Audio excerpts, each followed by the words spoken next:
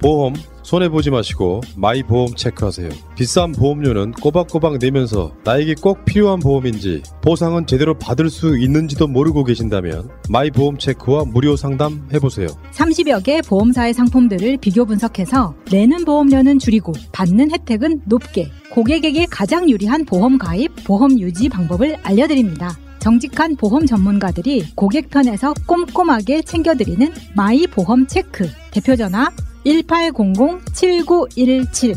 홈페이지는 한글로 마이보험체크.com. 카톡에서 마이보험으로 친구 추가해서 상담할 수 있습니다. 새날과 꾸준히 연대했던 바로 그 업체입니다.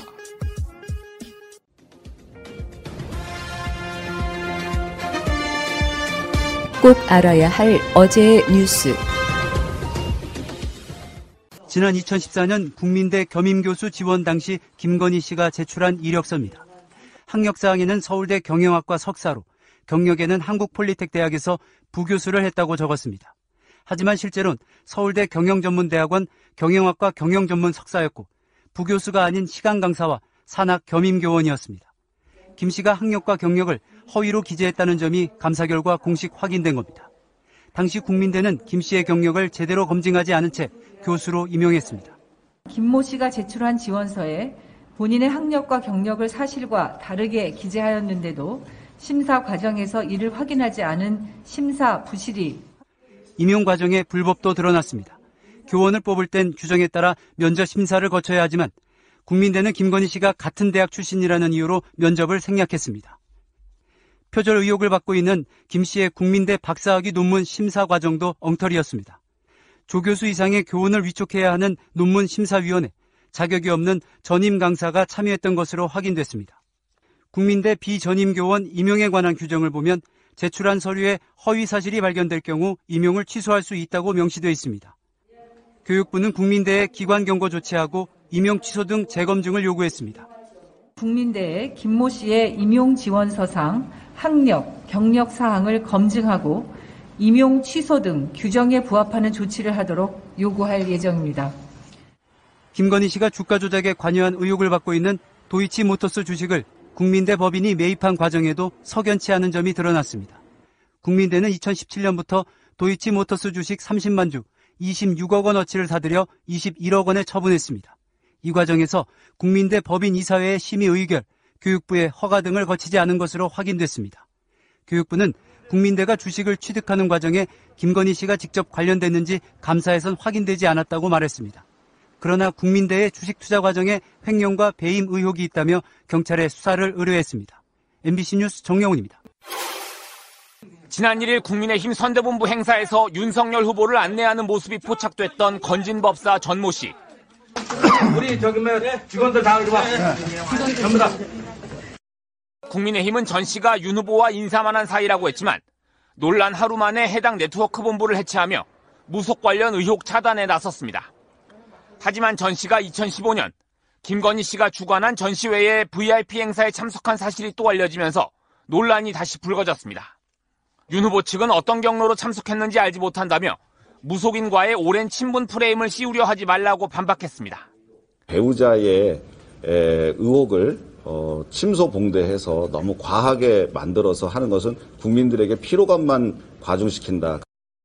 그런데 이런 해명도 건진법사 전 씨가 전시회 참석 이전인 지난 2014년쯤 김 씨의 회사인 코바나 컨텐츠의 고문을 맡았던 사실이 명함을 통해 확인되며 또 다른 의문에 부딪혔습니다.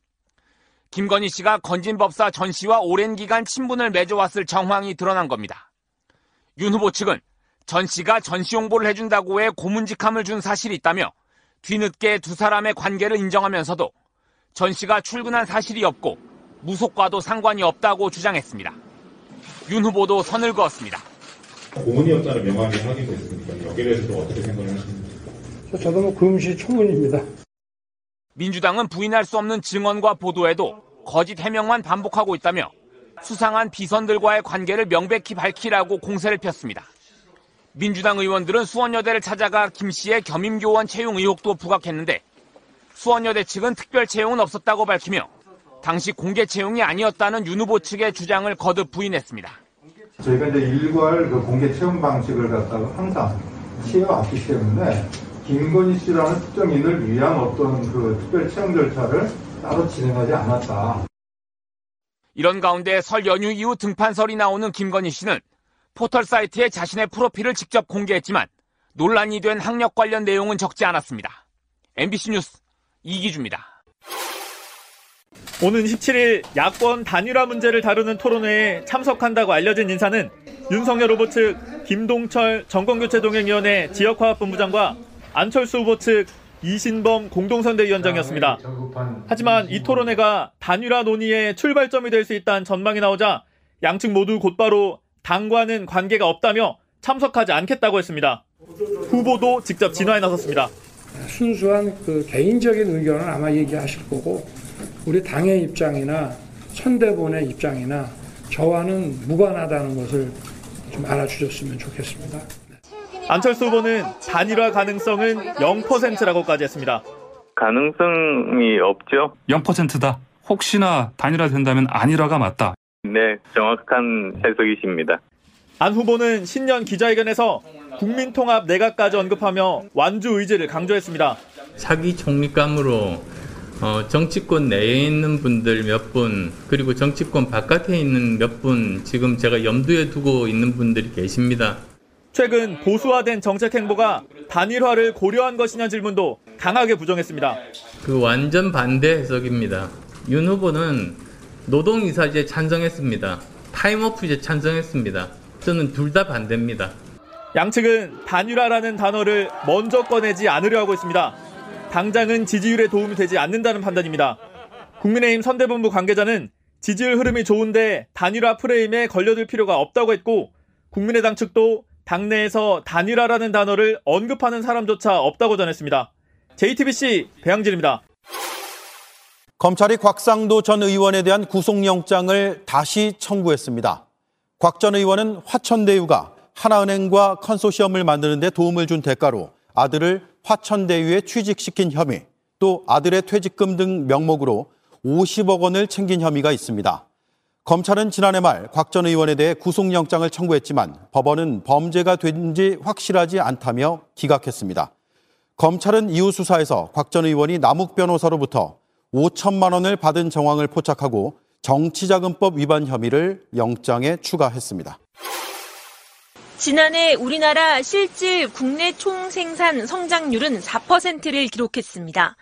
지난 2020년 성장률은 마이너스 0.9%, 마이너스 성장을 딛고 반등하면서 11년 만에 최고치입니다. 2020년 5% 감소했던 소비가 3.6% 성장했습니다. 무엇보다 수출액 737조 원을 넘어서며 역대 최대 기록을 갈아치운 수출이 큰 몫을 했습니다. 우리 반도체 등에 대한 또 글로벌 수요가 또 굉장히 견실하기 때문에 견실한 성장세를 보이면서 우리 경제는 좀 이렇게 기조적인 회복 이름을 이어갈 것으로. 홍남기 경제부총리는 성장률 발표 이후 누구도 부인할 수 없는 위기의 강한 경제임을 입증했다고 자평했습니다. 하지만 강한 경제의 이면에는 그늘이 있었습니다.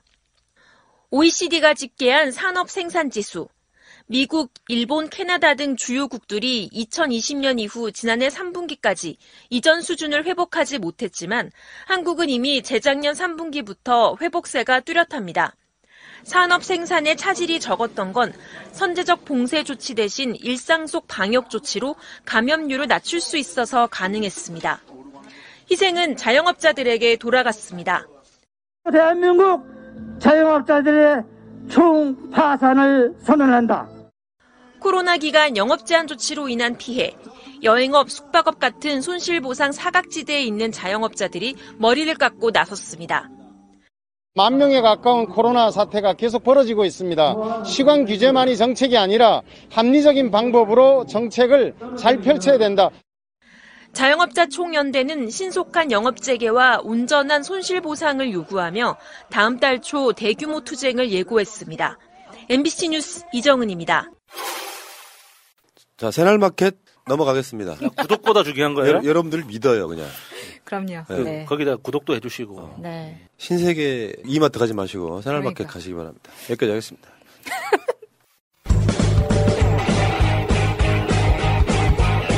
제도로서의 민주주의가 흔들리고 구타는 일은 이제 없습니다. 민주주의가 밥이고 밥이 민주주의가 되어야 합니다.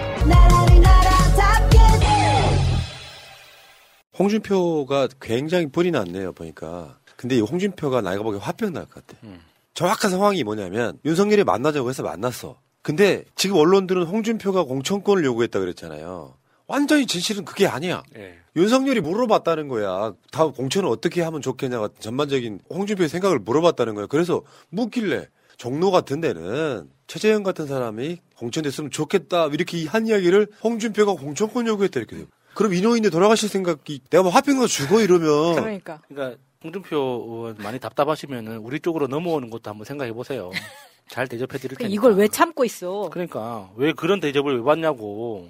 그리고 여기에서 나타난 게 뭐냐면 윤석열은 혼자 생각하고 결정 내리는 능력이 없어요. 그러니까 이런 이야기를 독대를 했잖아요. 그러면 저는 최악이 이렇게 주고받은 내용을 바로 나가서 왜곡해가지고 사람을 공격하는 식으로 써먹는 거예요. 진짜 양아치 같은 겁니다. 권성동이 같은 검찰 출신이지만 굉장히 홍준표하고는 이렇게 척진 상황이더라고요. 네. 그러니까 나가서 이런 식으로 말을 다 뿌려버리지. 윤석열이 개인적으로 홍준표한테 감정이 별로 안 좋을 거예요. 그러니까 최근에 뭐 다른 방송에서 이제 윤석열이 홍준표랑 경선 토론 때 홍준표한테 어떻게 당했는지 우리는 볼 기회가 없잖아요. 그 경선 후보 토론은 우리가 왜 봅니까? 그러니까 윤석열이 실제로 그 토론 때 어떤 꼴을 당했는지를 꼼꼼하게 분석하는 그 영상을 봤었는데 그걸 보니까 윤석열 가슴속에 응어리가 있을 것 같더라고요. 홍준표에 대한. 그러니까 정치적으로야 선배고 어떤 고문으로서 대우를 해줘야 된다라는 주변의 어떤 형식적인 틀은 갖춰져 있는데 윤석열 개인의 마음속으로는 저 새끼 저거라는 그 응어리가 있을 것 같더라고요. 그 경선 후보가 토론 과정에서 홍준표한테 정말 뭐라고 합니까? 그 전문용어로 쿠사리라고 합니까? 엄청 많이 먹었어요. 그러니까 윤석열이 거의 뭐 눈물만 글썽거리지 않았지 표정은 거의 우는 표정이 되는 정도로 되는 경우도 뭐 많고, 예, 그러니까 그런데도 불구하고 홍준표를 만나야 됐기 때문에 만나긴 했는데 홍준표 이야기가 하나도 안 들어왔을 거예요. 그러니까 권영생한테 가다 바로 꼬바르는 거잖아요. 나한테 공천권 요구하더라. 근데 이게 전후 관계를 보면 홍준표 입장에서 억울할 거 아니에요. 출당시켜주면 마음 편하겠다. 이놈들 대선 잘못되면 다 내 탓 할 놈들이다. 뭐 이런 식 이야기를 하고 있잖아요. 그러니까 이게 넘버 2죠. 뭐 홍준표도 만만치 않은 양씨인데. 예. 그러니까 윤석열은 뭐 상상을 초월하다. 대선에서 우리가 이기면 첫 번째 이제 원인으로 지목할 게 이준석. 그 다음이 이제 홍준표. 딱 정해져 있죠. 저는 이준석 때문에 질 게 한 20%. 김건희 때문에 질 게 한 30%. 윤석열 때문에 질 게 한 50%. 이렇게 해서 서로 골고루 나눠 가시면 돼요. 그리고 서로 남 탓하며 싸우느라 난리가 나겠죠. 네. 맞습니다. 자, 이거 하나에다가 그냥 계속 하나씩 얹고 있어, 지금. 이게 만약에 민주당에서 일어나는 현상이라면 상당히 큰 문제죠. 경선 상대였던 2등 후보가 차라리 출당시켜달라고 이야기를 해도 언론이 크게 안 납니다. 근데 김건희가 그랬잖아요. 홍준표나 유승민도 굿했다고. 굿. I'm good. I'm good. I'm good 예약 판매 중이에요. 그러니까 그 통화에서 그랬잖아요. 굿했다고. 굿했어요. 그 화면 한번 보여주시고요. 홍준표도 굿했어요. 그럼 유승민도? 그럼 이게. 근데 이제 자다가 네. 봉창 맞는 격인데. 그리고 홍준표나 유승민 둘 다 말도 안 되는 소리를 거짓말 왜 그렇게 하냐 하니까 국민의힘의 답이 더 걸작이에요. 뭐라 그랬냐면은 본인들도 모르는 누군가가 했을 가능성이 있대. 그러면 홍준표나 유승민이 한 거냐 이때. 아우 이 새끼들 진짜. 근데 김건희의 어떤 세계관? 김건희의 사고방식으로는 당연히 했겠죠. 생각해봐요. 김건희 주변에 있는 사람들 중에 굿 안 한 사람 누가 있겠습니까? 다 하죠. 다 했거든. 그러니까 이 세상에 살아 숨쉬는 모든 인간은 굿을 하는 거예요. 당연히 김건희한테는. 그 세계에 있으면 굿을 안 하면 어떻게 되냐면 너 그때 그거 안 해서 이렇게 된 거야. 이렇게 되거든요. 근데 여기서 나오는 이제 건진 법사라는 사람이 원래는 이제 기치료를 많이 하던 사람이라고 합니다. 이게 원래 이쪽 바닥에 있는 사람들이 다 자기가 막 이렇게 해가지고 기를 준다고 막 많이 해요. 근데 이제 이 사람이 그 시절에 권재진 전 장관의 암투병 시절에 기치료를 해줬다는 거예요. 권재진한테. 그래서 지금 권재진 전 장관은 사망을 했습니다. 그래서요? 네. 근데 이제 이게 입소문이 난 거예요. 그러니까 치유하지는 못한 거죠. 돌아가셨으니까. 근데 이게 어쨌든 이런 걸 잘한다라고 소문이 나면서 유승민, 홍준표도 소개를 받았다는 이야기를 김건희가 들었겠죠. 근데 이게 이 바닥에서 이렇게 소문이 나면은 다른 정치인들도 너도 나도 가서 보기 마련이에요. 근데 지금 국민의힘이 대답을 한 건 저는 이것도 김건희가 팁을 줬다고 생각하는데 이게 굿을 할 때 내가 다른 사람을 위해서 해주는 굿을 할 수도 있어요. 그리고 내 굿이지만 내가 안 가는 굿을 할 수도 있어요. 네, 맞아요. 내가 바쁘면은 돈만 주고 그냥 해달라고 하는 거예요. 근데 이런 것 자체가 너무 웃기는 게 굿이라는 게 본인의 정성이 들어가고 기도가 본인이 해야지 가장 그런 건데 그것조차 남한테 맡긴다는 게 돈 주고 맡긴다는 게 웃기긴 하지만 여기에서는 그런 것들을 한다는 거죠. 그래서 유승민이나 홍준표가 모르는 사이에 굿을 했다 이 말도 틀린 말은 아닌데 사실 유승민이나 홍준표 입장에서는 본인이 직접 가서 한 굿이 아니라면 펄쩍 뛸 만한 일이라는 거죠. 근데 홍준표나 유승민이 뭐 박근혜 정도로 엄청난 어떤 그 팬덤이 있어가지고 저 사람은 무조건 대통령이 되어야 해. 라고 정말 종교적으로 믿는 사람이 있는 정도의 정치인이라면 그 말이 맞겠죠. 홍준표가 모르는 새에 홍준표 팬들이 모여가지고 구술을 했다 이렇게 이야기를 할 수도 있겠죠. 근데 홍준표의 지지층이 그런 사람들이냐고, 유승민의 지지층이 그 정도 있는 사람이냐고요. 말이 안 되는 거잖아요. 그게 굿 한번 하는데 100만 원 딱 찔러주면은 무당님 해주세요 하면 100만 원 받고 해줍니까? 말도 최소 1-2천만 원이에요 그냥 한번 하려면. 근데 그걸 갖다가 그 홍준표 지지자들이 모여 돈을 모아가지고 했다고요? 유승민 지지자들이 모여서도 했다고? 말이 안 되는 거잖아요. 그걸 믿으란 말입니까, 그거? 당신들도 모르는 사이에 누군가가 했을 수도 있어. 이게 논리야, 말이야, 막걸리야, 뭐야. 그러니까 이런 미친 짓들을 하고 있는 거예요. 그러면 내가 봤을 때 유승민 안 나오는 이유는요. 저번에 한번 드자비 했다 그랬잖아요. 야, 그만해라! 그 경선 토론할 때. 네, 그 이후로 그 상처가 아물질 않는 거예요. 홍준표 의원 같은 경우도 아니 지가 먼저 공천에 대한 이야기 조언 좀 해달라고 해서 이야기를 했더니 그 이야기는 싹 빼버리고 완전 매겼. 홍준표가 공천권을 요구했다 이렇게 틀어버릴 정도면 그냥 내가 봤을 때 홍준표와 유승민 입장에 보면 그냥 양아치예요. 그러니까 양아치라는 표현이 좀 부족해요. 이건 대한민국 정치사에서 유례가 없는 거거든요. 생양아치. 그러니까 거물급 정치인 둘이서 독대를 했단 말이에요. 배석한 사람 없이 양 두 사람만. 그러면은 그 실제로 이야기를 뭐를 나눴든지 간에 앞으로 잘 협력하기로 했다 하고 그냥 연락 끊는 거예요. 근데 그걸 갖다가 다른 사람한테 고다질 하듯이 일러 바쳐가지고 그것도 사실대로 이야기를 하는 것도 아니고 거기에서 나온 이야기를 비틀어가지고 이런 식으로 흘리는 거. 이거는 대한민국 정치 역사상 거의 진짜 찾아보기 힘든 거예요. 그러니까 저는 후원 캐릭터에 가깝습니다. 예를 들면 2등, 3등 했던 사람들이 전혀 안 덮고 있잖아요. 근데 이게 언론에서는 중요한 이야기가 아니야. 이재명 후보의 죄 없는 대장동은 아직까지도 불씨를 살려놓고 있는데 이거는 원팀 차원에서 보면 그냥 양아치예요. 근데 요거 이러고 있는데 다시 이제 그 건진 법사로 돌아오면은 그 김건희의 2015년 코바나 컨텐츠 주간 전시회에 VIP 개막 행사에 김우기 의원이 이거 깠죠. 개막 행사에 이 사람이 와 있었어. 저번에 건진에 대해서 뭐라 그랬어? 한두 번 본 사이다 그랬잖아요. 예. 그게 아니라 오랜 시간 동안에 그 조선일보까지도 이걸 인정을 했으니까. 입만 열면 거짓말인 거죠. 야, 일만 열면 거짓말인 거죠. 아니, 한두 번 본 사람이 어깨 툭툭 치면서 데리고 다니면서 사람들 소개시켜주고 그럽니까? 윤석열 씨는 한두 번 본 사람하고 그렇게 가깝게 지내나 보네. 나도 한번 해봐야겠다. 근데 이게 지금 보면은 이 건진법사의 사진이 공개되고 하면서 이전에 건진법사라는 사람의 그 박근혜 정부 시절 박근혜와도 어떤 관계인지가 이제 사진이 나오기 시작하는 거예요. 그러니까 이때 보면은 건진 스님이라고 나오거든요. 근데 이 건진 스님이 이제 2009년에 유경수 여사 탄신 84주년 탄신제에 참석한 박근혜 당시 한나라당 의원의 주간 경향이 입수한 자료에 따르면 2011년 11월 29일 열린 탄신 86주년에 건진 스님이 주관한 것으로 되어 있다. 이렇게 되어 있거든요. 그러면 이때 당시에부터 다 알고 있었던 상황이라고 보거든요. 그러니까 한나라당 쪽하고도 연결이 되어 있는 건진인데 이때는 스님이고 지금은 법사라고 불리는 것 자체가 지금 왜 무속은 종교로서 이렇게 대우받지를 못하느냐라고 이제 항의가 들어온다고 해서 말씀을 드리자면 이게 기불릭이라는 거는 기독교, 불교, 카톨릭은 나름의 성직자를 배출해내는 시스템이 있어요. 그런데 무속은 없어요. 왜냐하면 이게 도제식이기 때문에 내가 가르쳐서 하는 대로 하는 거예요. 그러다 보니까 이 무속에서는 스님이든 법사든 이걸 뭘로 정하냐면 그냥 너 이제 지금부터 법사해. 굿 한번 하고 법사하라고 하면 법사가 되는 거예요. 그러다 보니까 이 무속은 만약에 전국 무속인 연합회 이런 게 있다고는 하는데 그들은 절대 뭉쳐서 모일 수가 없는 게 서로의 굿을 인정하지 않습니다. 그러니까 이 사람은 이런 식으로 해서 그게 잘못됐다. 그러니까 내가 이전에 다른 데서 구술했어. 근데 신통치 않아서 일이 오잖아요. 그러면 그때 그 사람이 이렇게 했기 때문에 안 된 거야. 나한테 해. 이렇게 되는 거예요. 제가 그래서 그런 이야기 들은 적이 있어요. 그러니까 그 업계 있잖아요. 업계에서 돈을 제일 많이 버는 사람이 북치는 사람이라고.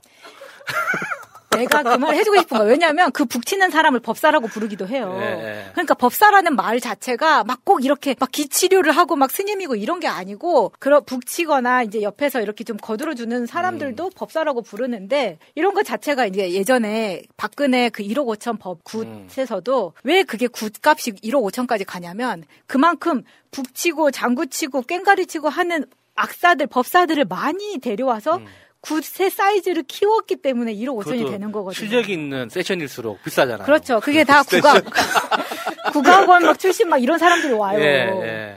아, 그렇구나. 어우, 신비한 굿의 세계. 그러니까 무당들끼리 경쟁을 하니까 무당이 돈을 아무리 많이 받아도 그 돈은 다 결국에 세션들한테 간다. 그렇죠. 많이 간다는 거예요. 아, 정말 그 샤먼의 왕국. 얼마 안 남았어, 지금.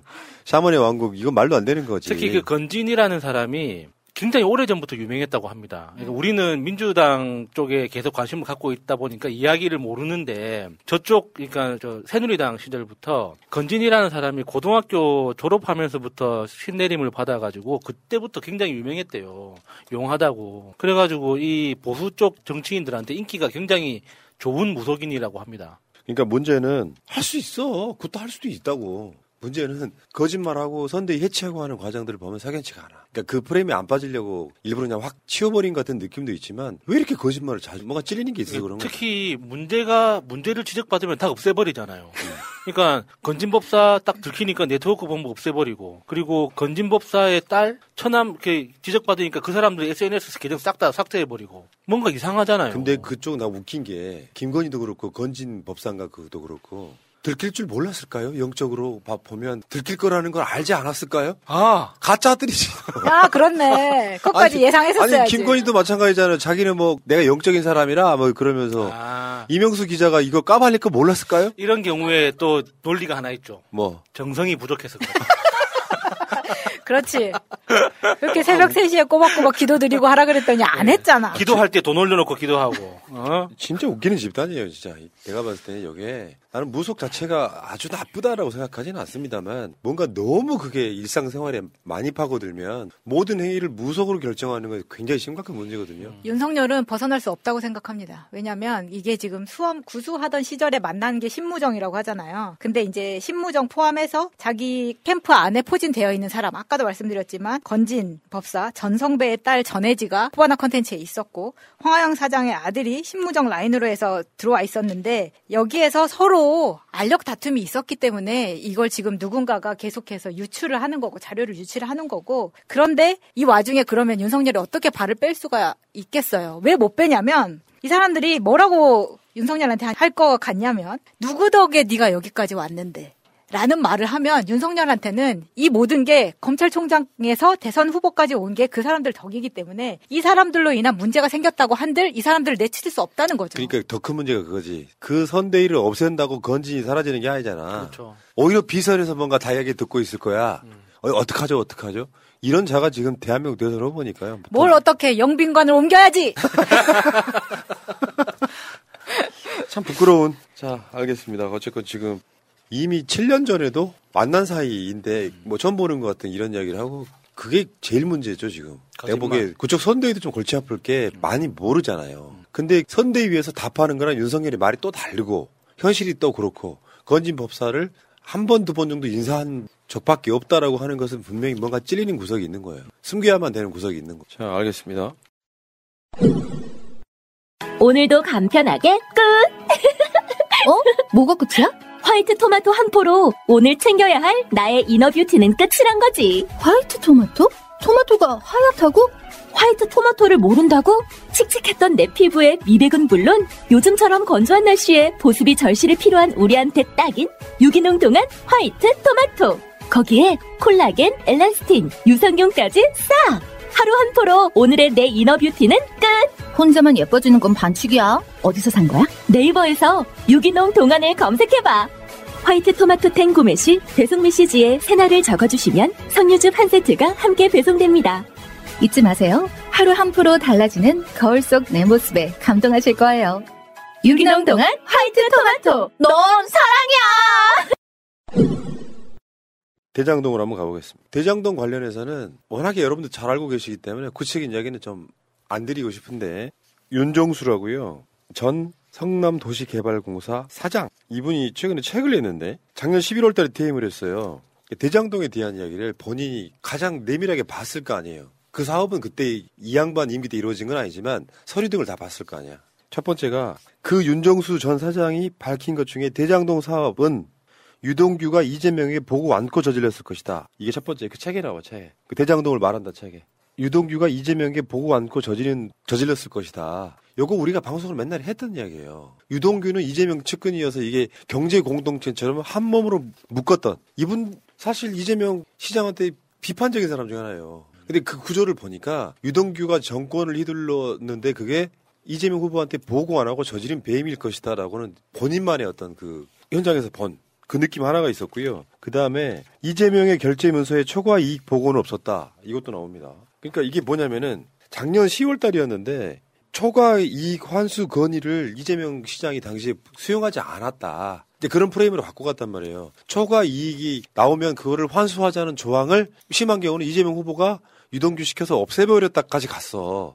근데 지금 이 전 사장님께서, 윤정수 사장이 한 말이에요. 이재명 결제 문서에 초과 이익 보고는 없었다는 거야. 보고 자체가 없었다는 이야기죠. 그러니까 그동안 얼마나 언론에서 가짜 가지고 이렇게 두드러 패고 난리를 쳤는지, 왜 이재명 후보가 엊그저께 없는 죄도 만들어서 감옥 보낸다고 말을 했는지 이런 데서 나타나는 건답니다. 그러니까 초과 이익, 여기에서 이야기하는 초과 이익이라는 게 5,500억을 성남시에서 먼저 확보한 이후에 분양하는 과정에서 그 시행사에 초과 이익이 생기면 그것까지 나누자 하는 그 초과 이익 말하는 거잖아요. 그거는 사실 상식적인 문제이기 때문에 그 보고서에 올라갈 수가 없는 거죠. 처음부터. 근데 그게 나중에 사후에 이제 지금 다 일이 끝나고 나서 보니까 그렇게 많이 돈을 벌어갔는데, 성남시가 5,500억, 그러니까 대장동 시행사가 뭐 4,000억 정도 가져갔는데 그 4,000억 너무 많지 않느냐. 실제로 그 사람들이 부담한 돈은 1,000억밖에 안 되는데, 그 1,000억 말고 이렇게 사업비가 뭐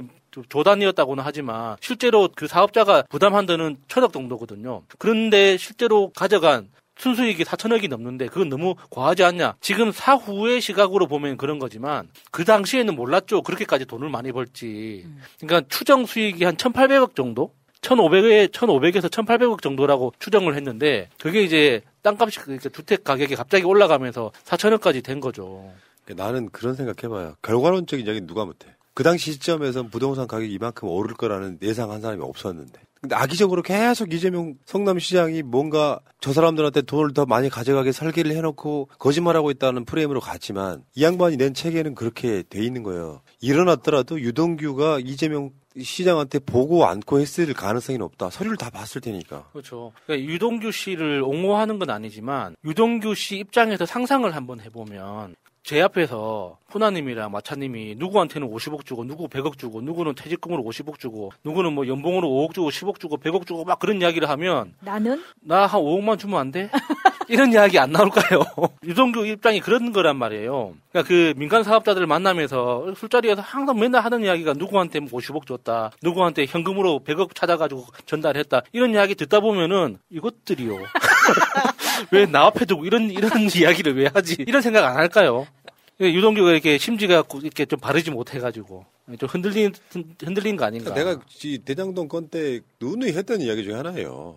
유동규가 저지르는 개인 비리를 이재명 후보랑 연관이 있는 것처럼 계속 몰아갔단 말이에요. 실제로 본데 이재명 시장의 결제 문서에는 초과 이익 보고가 없었다. 근데 이재명 후보가 초과 이익 환수 요거를 건의를 했지만 이재명 후보가 묵살했다 같은 뉘앙스로 보도가 엄청 나왔어. 실제로는 그런 문서가 존재하지도 않았는데 이게 이재명 후보를 흠집내려고 하는 사람들이 계속 그런 장난질을 쳤단 말이에요. 그러니까 이거는 진짜 우리 방송 들으시는 분들은 다 아실 거예요. 당시 부동산 경기가 좋지 않았기 때문에 만약에 초과 이익에 대해서 더 가져가겠다고 하면은 손해날 경우에 배부상도 해야 되기 때문에 이거 하지 못했다는 그 아주 상식적인 이야기가 이미 초반부터 나왔었는데 그걸 오히려 언론은 묵살하고 이재명의 반감을 더 키우기 위해서 이건 조작된 언론의 선동이었다. 이렇게 볼 수밖에 없는 거죠. 아무튼 그 이재명 후보가 지금 대장동 문제로 받은 타격이 커요. 솔직히 말씀드리면. 지금 부동산 문제하고 대장동에서 받은 타격이 크다고 이미지가 굉장히 나쁘게 만들어진 건 사실인데 저는 우리 국민들이 그걸 아셔야 된다고 생각해요. 이 정도 상황이면은 이재명은 정말 깨끗한 사람인 거예요. 단 1원짜리 한 장 이재명 후보한테 들어갔다는 증거가 안 나오잖아요. 예. 그러니까 이제 여기는 이재명을 또 악마화 시키려고 이재명 잘 숨겼네. 도대체 어쩌라는 거냐. 이게 좀 말이 안 되는 여러 가지 경우들이 꽤 있다. 이런 말씀 드리고요. 저는 그 주위에 그런 걸 좀 꼭 알렸으면 좋겠어요. 이재명 후보는 한다면 하는 거. 한다면 하는 게 지금 윤석열은 이재명 후보의 공약을 많이 베끼고 있어요. 비슷한 거 막 내고 있어요. 쉽죠. 예. 거기도 소확행 공약 같은 거 막 내요 지금. 심쿵 공약? 이렇게 해가지고. 우리가 관심이 없어서 일부러 말 안 해서 그렇지 되게 많은 것들을 따라해. 결국은 무엇에 결정이 날 것 같으세요? 하냐마냐이란 말이야. 결국에는 공약이야. 따라해도 다시 따라해도 나쁠 건 없지. 그렇죠. 예를 들면 따라하면 저쪽 놈들은 못 믿을 게 최저임금 10,000원 있잖아요. 홍준표 다음에 유승민, 안철수 다 공약했던 거야. 근데 반대하잖아. 박근혜 생각해봐요. 박근혜 공약대로 했으면 지금 우리 기본소득 다 받고 있어요. 그 기본소득 제일 먼저 이야기한 사람이 박근혜인데 안 했잖아요. 아니 뭐 공약 따라하는 건 괜찮은데 설명하라 그러면 못 할까 봐. 서로 민망한 상황이 되니까 물어보지 맙시다. 예. 네. 아무튼 그런 것 같고요. 그러니까 나는 이렇게 생각해요. 지금 방송 보시는 분들이 사실은 정치라는 게 어떻게 보면 뭐 허상의 이미지 그런 것들이 굉장히 많이 작동하잖아요. 좋은 이미지를 만들기 위해서 작동하는데 결국엔 이재명 후보가 가장 유리한 지점은 나는 그거라고 생각하는 거예요. 실행력. 내가 아까 보여드렸던 그거 있죠. 그 공약 이행률 나온 거. 그거 한번 보여주세요. 공약 이행률 98%. 그러니까 공약 이행률 성남시장 96%, 성남시장 94% 두 번 할 때 경기도지사 96.1%예요. 저는 그 이재명 후보가 진짜 똑똑하다고 느꼈던 게 그러니까 거액과외하는 친구들 있죠. 그 친구들의 전략이랑 똑같더라고요. 저는 과외하면서 돈을 거의 못 벌었거든요. 근데 과외하면서 돈 많이 번 친구들한테 나중에 이제 다 30대가 돼서 이야기를 들어보니까 돈을 많이 받는 비법은 딱 하나래요. 될 만한 놈을 찍는 거라는 거예요. 그러니까 딱 이렇게 면접을 봐서 얘가 공부할 의지가 있으면 배칭을 해가지고 성적을 올려주고 이야기해보고 얘는 아무래도 안 될 것 같아. 그러면 처음부터 손을 안 댄다는 거예요. 이재명 후보가 그런 이야기를 했거든요. 사람들한테 귀에 솔깃할 만한 공약은 얼마든지 만들어낼 수 있지만 내가 반드시 할 수 있는 공약은 따로 있다는 거지. 그러니까 내가 못 지킬 약속을 하지 않기 때문에 공약 이행률이 98%까지 나올 수 있다는 거예요. 자, 여러분들 나는 이번 대선의 핵심 키워드가 이거라고 생각해. 성남시장 두 번 할 때 한 번은 96%, 두 번은 94%. 다음에 경기도지사 96.1%가 이재명 후보의 가장 큰 무기라고 생각합니다. 요거 좀 알려내십시다. 그러니까 선거 때 무슨 말을 못해 같은 윤석열 씨 공약 말고요. 내가 할 수 있는 것만 하겠다가 이재명 후보의 기본적인 생각이잖아요. 할 수 없는 건 못한다고 한다. 그러면 지금 이재명 후보가 내놓은 공약만 쭉 나열해도 대한민국 사회가 얼마나 좋아지겠습니까? 잊지 않으셨죠? 하트를 꼭 눌러주세요. 오늘도 감사합니다. 윤석열과 삼부토건으로 한번 가보겠습니다. 삼부토건 봐주기 수사 의혹이 지금 딱 불거졌어요. 이것도 어마어마한 건건입니다. 특히나 그 윤석열하고 삼부토건 그 전 회장 조남욱 나이 차이가 거의 20년 넘게 나잖아요. 20년 넘게 난 사람이랑 뭐 친구 사이다? 뭐 하여튼 도사들의 세계에서는 그럴 수 있겠죠. 30년이고 50년이고 나이 차이가 있더라도 뭐 영적으로는 우리 친구네. 뭐 그런 이야기를 할 수 있겠지만 현실 세계에 몸담고 있는 검사였잖아요. 그러면 그 사람이 조남욱 회장이 어떤 이유로든지 간에 어떤 형사 체계에 이끌려가지고 강제 수사를 받고 있다면 검사로서는 당연히 몸조심해야 되는 거죠. 예. 원래 친분이 있다고 하더라도 그 사람이랑 우리는 그 골프비 같이 뭐 n분의 1 했으니까는 접대 아니다. 그러면은 피의자하고 만나도 되는 겁니까? 말이 안 되잖아요. 근데 윤석열은 그래서 괜찮다는 거 아닙니까? 조남욱 회장이랑 밥도 먹고 술도 먹고 골프도 치고 다 했는데 우리 다 n분의 1 했기 때문에 나는 상관없다. 그렇게 이야기하는데 그게 과연 말이 되는 거예요, 그게? 그러니까 윤석열이 내가 파주에 있는 운정지구 투기 의혹 수사를 해봐서 안다라고 이야기를 말을 한 적이 있는데. 대장동 관련해가지고 이야기하다가. 그렇지. 예. 근데 SM 종합건설이라고 이수만 씨 건 아니고요. SM 종합건설이라고 파주 지역의 시행업체야. 그게 2002년 말에 삼부토건하고 사업 협약을 맺습니다. 그래서 운정지구 아파트 사업을 벌여요. 근데 여기에 동업을 하면 동업자만 처벌받는 그 스킬이 있잖아. 근데 여기에서 더 중요한 게 그 당시 SM종합건설이 돈이 없어가지고 땅을 살 돈이 없었던 거예요. 그래가지고 SM종합건설에서 삼부토건에 제안을 합니다. 동업을 하자. 땅 살 돈을 이렇게 되면 우리가 사업 수익을 반반 나누자. 그렇게 해가지고 삼부토건의 일종의 쩐주로 참여를 하는 거예요. 그런데 그게 범죄로 밝혀져가지고 처벌을 받는데 돈을 댄 사람은 처벌받지 않고 SM종합건설만 처벌받는 거죠. 이런 놈이 대한민국 검사였어요. 아무 생각을 한번 해봐봐. 서로 돈이 없었고 뭔가를 하면 예를 들어서 뭐 매매 계약서가 허위로 작성됐다. 요런 거. 그러면 그게 삼부토건은 관련이 없겠습니까? 쩐주인데? 말이 동업자이긴 하지만 실제로는 다 모든 시행사는 아마 SM 여기서 했을 것 같고 나중에 삼부토건은 그냥 돈만 좀 대주고 손 안 대고 코를 풀었을 것 같은데 예를 들면 매매 계약서라든지 이런 것들 있잖아요. 이런 것들은 삼부토건의 영향이 훨씬 더 컸을 가능성이 높아요. 쩐주가 이렇게 하라고 했을 가능성이 높은데 동업자만 딱 처벌을 하고 삼부건설은 처벌을 안 해. 그게 무슨 집안 내력 같은 건가 봐요. 아니 그러니까 이게 윤석열하고 삼부토건의 특수관계를 한번 볼까요? 하나씩 한번 봅시다. 여기 자세히 보시면요. 선물 보낸 사람 명단에 윤석열이 나오죠. 당시 대전지검 논산지청장이라고. 또 여기 보면은 해년마다 보내는 선물 같은 건데 양재택도 있고요. 윤석열도 있고요. 뭐 이런 사람들한테 선물을 보내. 이런 관계. 저는 여기에서 키가 무정수님이라고 생각합니다. 그 다음 달력 좀 보고. 달력 보면은 무정수님도 간간히 나오거든요. 여기에 윤검이라고 돼 있잖아요. 최 회장, 윤검. 최 회장은 최은순 말하는 거예요. 윤검은 윤석열 말하는 거예요. 삼부건설 회장. 이 삼부건설 회장이 또 라마다 르네상스랑 또 연관이 또 있잖아. 신기한 어떤 그러니까 그 무정스님이라는 사람이 그 강원도 지역에서 굉장히 많이, 그러니까 그 어떤 그 재계 거물들, 지역 유력 인사들하고 이렇게 네트워크가 굉장히 탄탄하다고 하더라고요. 그래서 지금 그러니까 삼부토건 같은 경우는 무정스님이라는 사람이 그러니까 착공하기 전에 가서 무슨 뭐 제사를 올린다든지 기도를 해준다든지 그런 것도 많고 지금 현재 삼부토건 해외 건설 현장에 지금 나가 있다.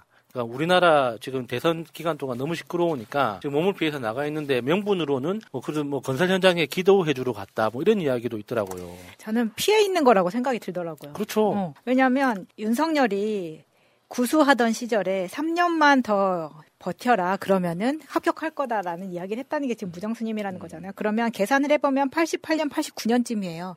그럼 이때부터 알았다는 이야기인데 그 신무정이 조남욱 회장하고 이제 친분이 있었기 때문에 그런 식으로 알게 됐고 그 조남욱 회장과의 인연이 있던 김건희를 신무정이 윤석열과 김건희를 이어준 거잖아요, 지금. 그런데 김건희가 맨 처음 인터뷰에서는 스님으로부터 연결을 받았다라고 했는데 나중에 뭐 조남욱 회장이 연결해 준 거다 막 이런 이야기가 조남욱과 신무정의 친분 관계가 돈독했기 때문에 항상 같이 다니고 그 4인방이 항상 있다 그랬잖아요. 그 4인방이 지금 다 윤석열 다 껴있다는 거죠. 그 4인방 중에 하나가 그 황하영 사장이고 이런 식으로 다 연결이 되어 있는 건데 여기에 중간에 저는 김건희가 사귀었던 남자들 중에서 이 앞에도 있었고 양재택 검사 다음에 아나운서가 있었고 그 아나운서 다음에 윤석열로 이렇게 건너오는 사이에 이런 많은 삼부토건 관련 일들을 진행을 하다 보니까 신무정 눈에는 윤석열이 가장 마음에 들지 않았나라는 생각이 드는 거예요. 왜냐면 양재택이 하는 것도 시원찮고 다른 애들 다 보니까 야 사주로 봤을 때 윤석열이 네 짝이다. 그러니까 이걸 맞춰주기 위해서 영적인 사람끼리 만나서 김건희가 내가 남자 역할을 하고 윤석열이 여자 역할을 니네 정말 잘 어울린다 해가지고 이렇게 맺어진 거예요. 그러다 보니까 삼부토건도 그렇고 뒤에 나오는 계속 비리 관계에 있어서 뗄래야 뗄 수 없는 관계가 되는 거죠, 이들이. 근데 재밌는 게 이게 운정지구 관련해서 이제 수사가 시작됐어.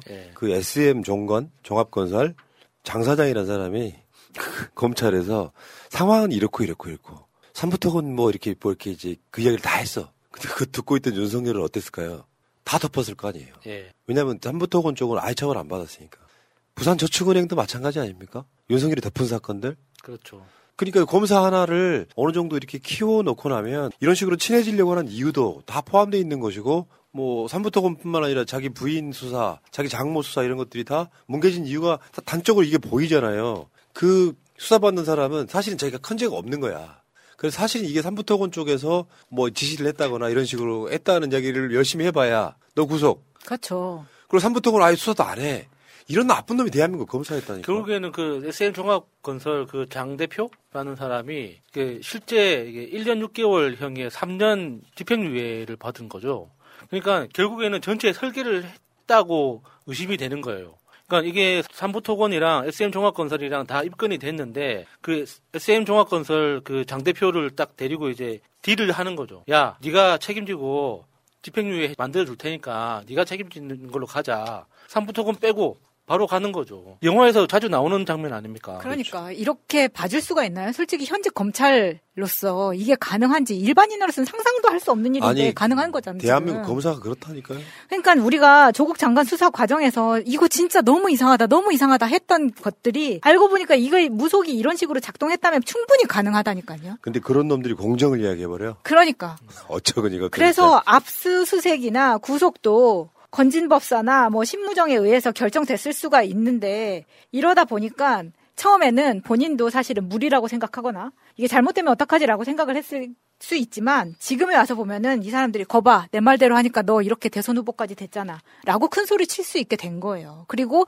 윤석열 마음속에는 정말 말대로 하니까 되거든. 그렇죠. 그러니까 이 사건을 기소한 2006년 10월 5일 날 조은암묵하고 윤석열이 골프를 쳐요. 그 기소했던 바로 그 시기에. 그럼 뭐가 오갔을까요?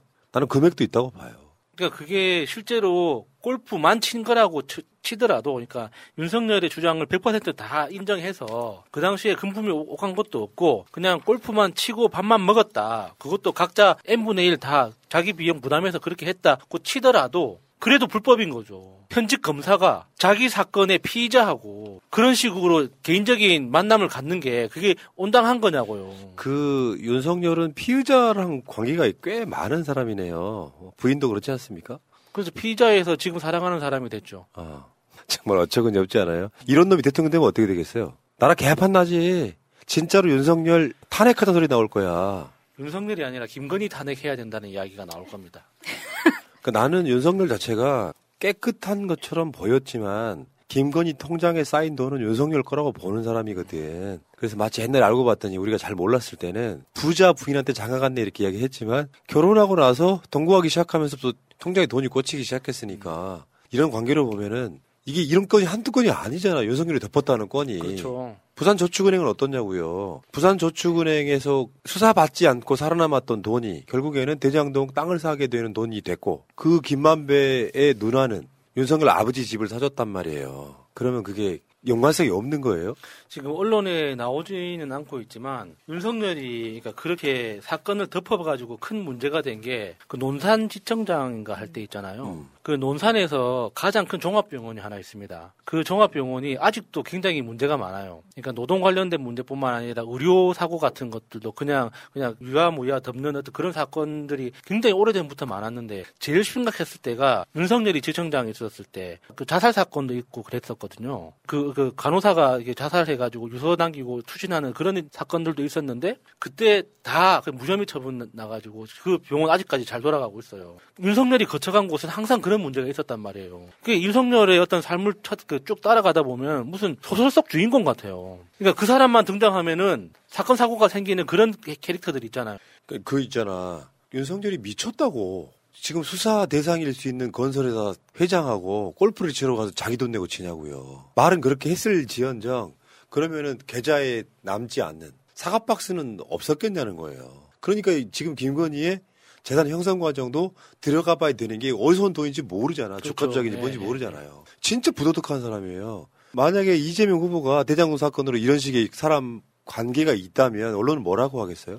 그러니까 이재명 후보가 아니 없어도 지금 이 난리인데. 그러니까 이재명 후보가 김만배를 만나서 골프 치고 밥 먹고 그래. 그랬다고 한번 상상을 한번 해봐봐. 아유 골프 치고 밥이라도 먹었으면. 진짜 너무 억울합니다. 본인은 오죽할까. 윤석열 볼 때마다 놀라운 게 자기들 깐에는 윤석열이 깨끗한 사람이라고 생각하는 사람들이 있잖아요.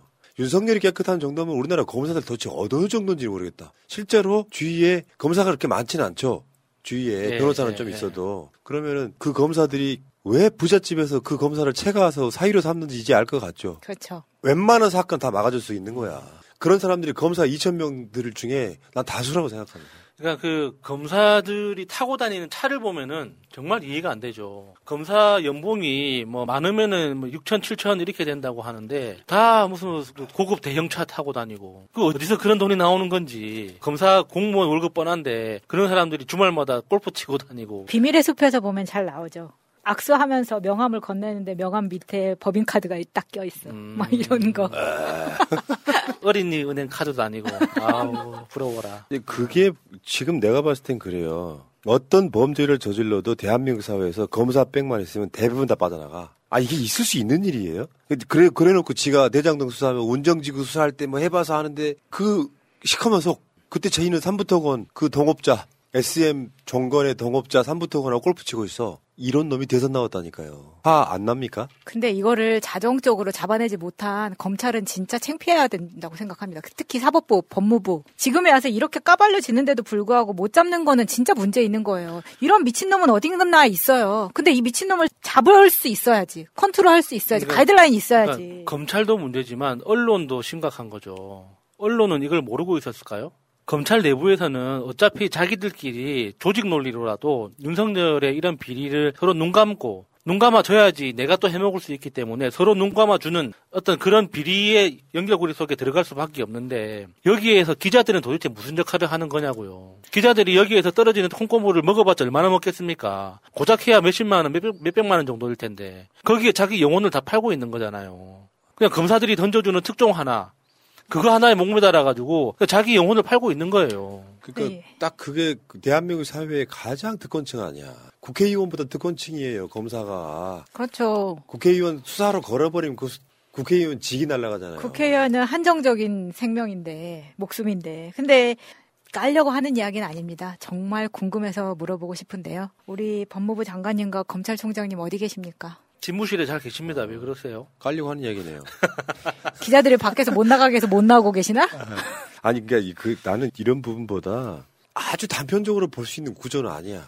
이게 다 대한민국의 기득권들이랑 다 연결돼 있는 거야. 예. 그 검사 한 명이 얼만큼 많이 커버를 할 것 같아. 생각해보면. 웬만한 집에 뭐 검사 사이 하나 있으면 다 이런 식으로 빠져나가고 잔챙이들만 처벌받는 거야. 이 정도 아닙니까? 윤석열은 그 모든 걸 다 보여줬다고 생각해요. 맞아요. 윤석열이란 자가 보여준 거, 뭔 깨끗한 검사예요. 지가 깨끗하려면 장모나 부인도 깨끗해야죠. 나는 깨끗한데 하고 가면 쓰고 뒤에 봤더니 조나묵은 그냥 만났겠냐고요. 수사받고 있는 그 사건의 당사자를 만나서 뭘 했겠냐고요. 근데 동업자만 처벌하는 정도면 그렇게 처벌당하는 사람은 얼마나 억울하겠습니까? 한편으로 보면 물론 딜을 했을 수도 있지만 얼마 줄게 뭐 네가 다 뒤집어 써라 할 수도 근데 있겠지만 냉정하게 보면은 처벌받은 것도 아니에요. 집행유예 받았잖아요. 아무튼 윤석열이 대통령이 되는 것은 내가 봤을 때 대한민국 최악의 죄야.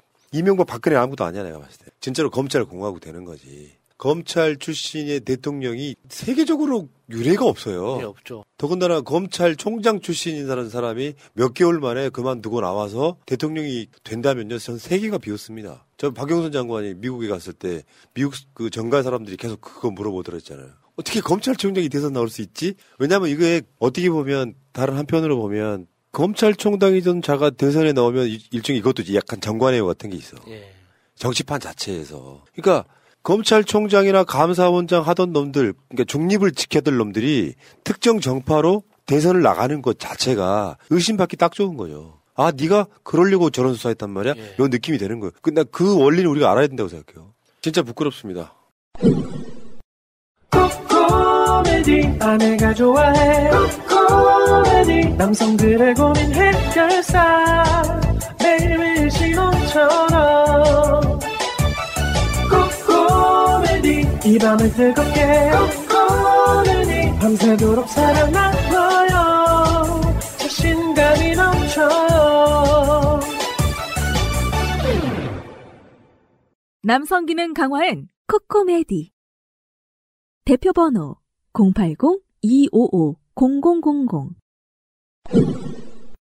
이재명 후보가 만문 명답이라고 박용만 회장을 만나서 나눈 게 있어요. 저번에 박영선 장관처럼 선문 명답처럼. 아마 박용만 전 대한상공회의소 회장, 그러니까 이 양반이 두산그룹 회장이었지. 이분 굉장히 알려진 뭐랄까 평가가 좋은 셀럽이잖아요. 네. 특히나 그 SNS에서 굉장히 인기가 맞아요. 많은 셀럽 중에 하나입니다. 정용진하고는 좀 결이 많이 달라요. 예. 용만이 언박싱이라고 유명하거든요. 아, 그래요? 예. 요즘도 하고 있나요? 요즘은 안 하는데, 그러니까 특히 제일 인기가 좋았을 때가 우리나라의 트위터 처음 도입되던 그 초창기 맞아. 시절에 유저 중에 한 명이었거든요. 저도 이제 마팔하던 이웃이어가지고 오프라인 모임에서 직접 만나기도 하고 했었어요. 진짜? 예. 되게 적극적이네, 이 사람. 그러니까 제가 그 트위터 초기에는 많이 활동을 했었는데, 그러니까 그렇게 이제 SNS에서 직접 정말 그 SNS 그 트렌드를 잘 따라서, 그러니까 용만이 그 언박싱이라는 게 보통 언박싱 그 이벤트 할 때, 그러니까 굉장히 조심스럽게 뜯잖아요.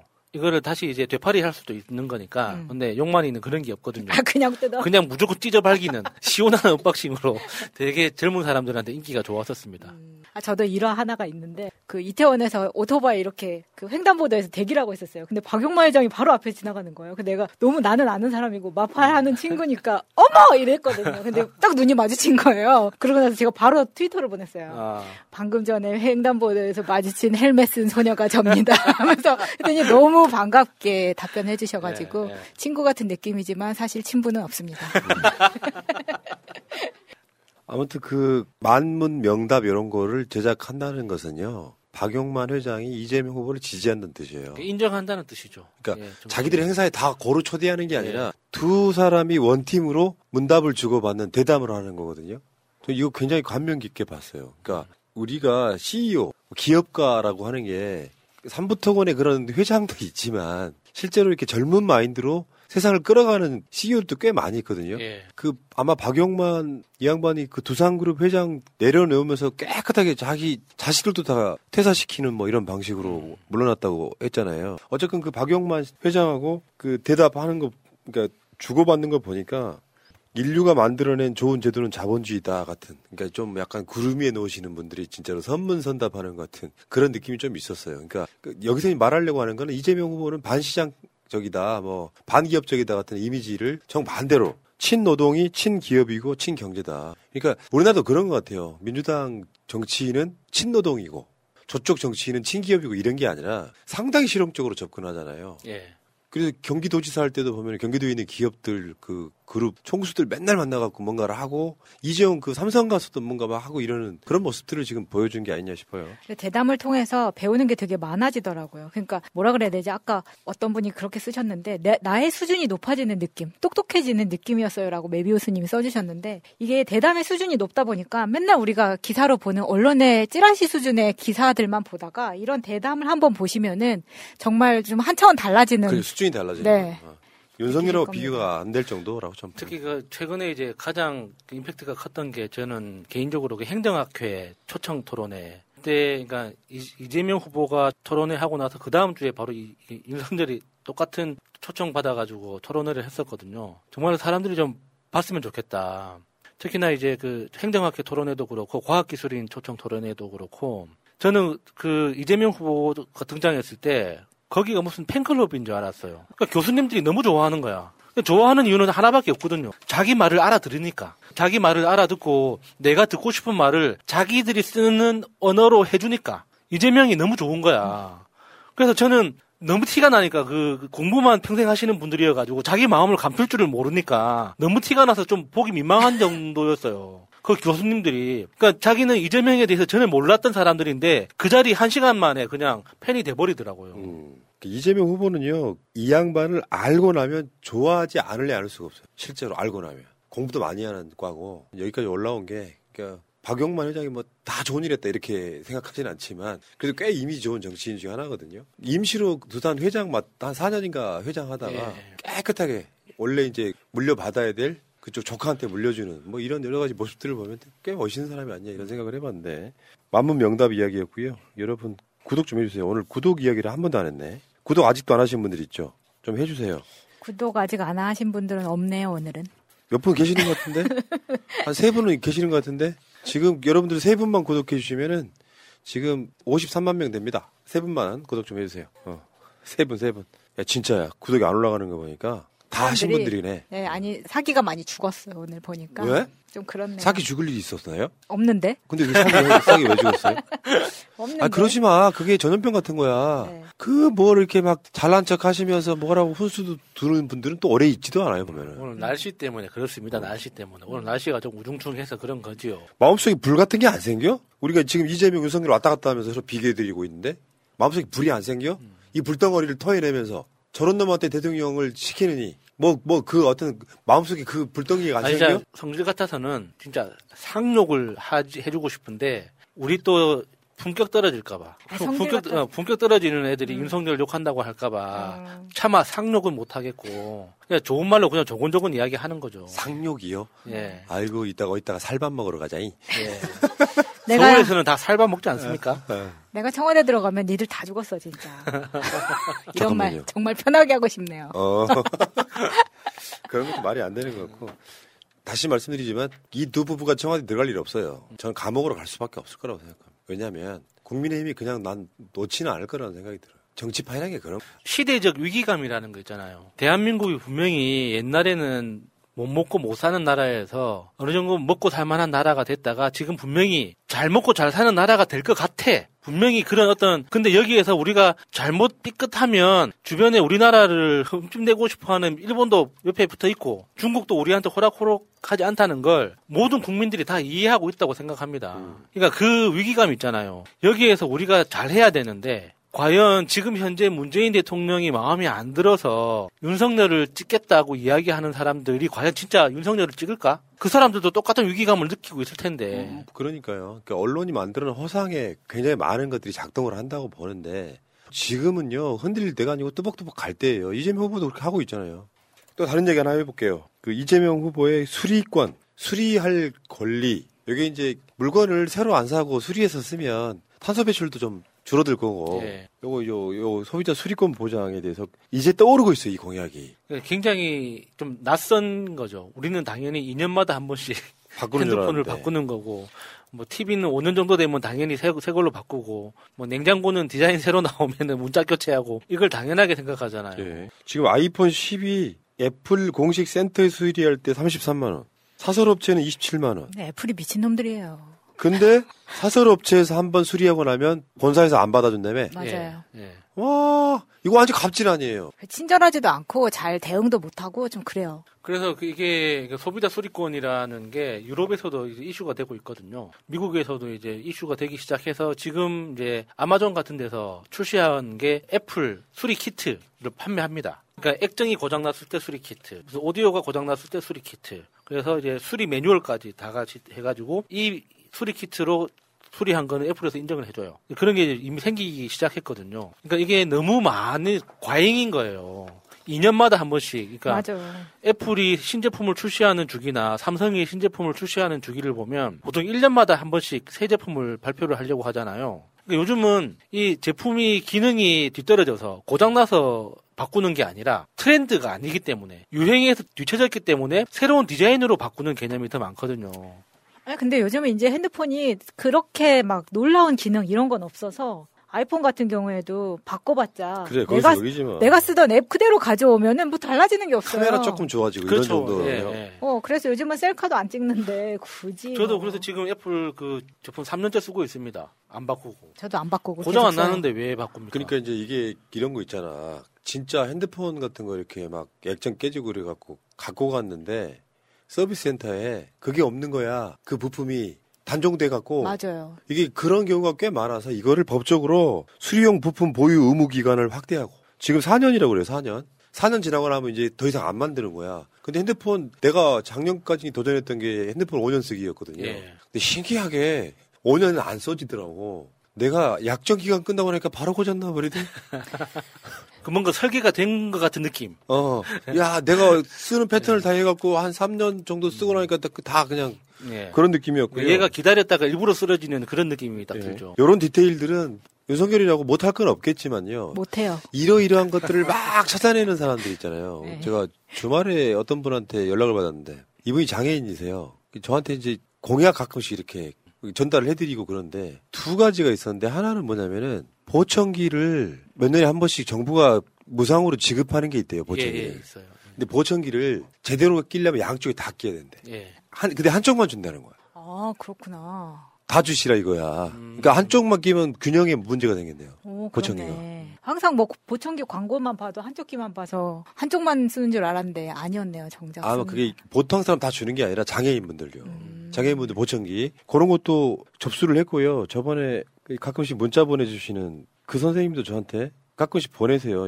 뭐냐면은 봐봐요. 수고 많으십니다. 소확행 공약 하나 제안하고자 합니다. 이분도 눈이 안 보이는 장애인이시거든요. 제가 정치적 의견을 전달하는 유일한 창구가 새날이라 푸나님께 문자드립니다. 주세법을 개정하여 현재 40도로 되어 있는 토속주의 도수 제한을 없앴으면 합니다. 예를 들어 진도 홍주의 경우 옛날에는 재래식 증류법으로 60도나 70도의 높은 도수로 생산이 되었지만 언젠가부터 주세법으로 40도 이상의 제조를 금지하여 옛날처럼 고순도의 술을 맛볼 수가 없습니다. 러시아의 보드카, 중국의 마오타이, 멕시코의 데킬라 등 높은 도수의 세계적 명주들이 많은데 진도 홍주도 높은 도수로 생산하면 세계적 명주 반열에 오르는데 전혀 손색이 없을 겁니다.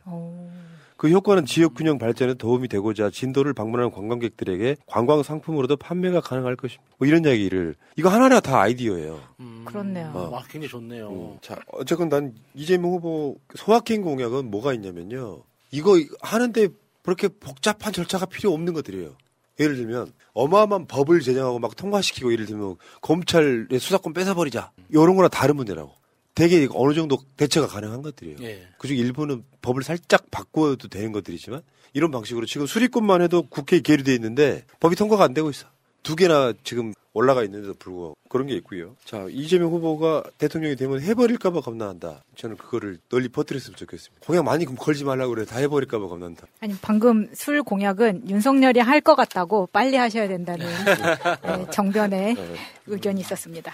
그리고 최근에 이재명 후보가 영입한 인재들이 있는데요. 그중에 여기도 용만이네. 아까는 박용만, 여기 이제 김용만.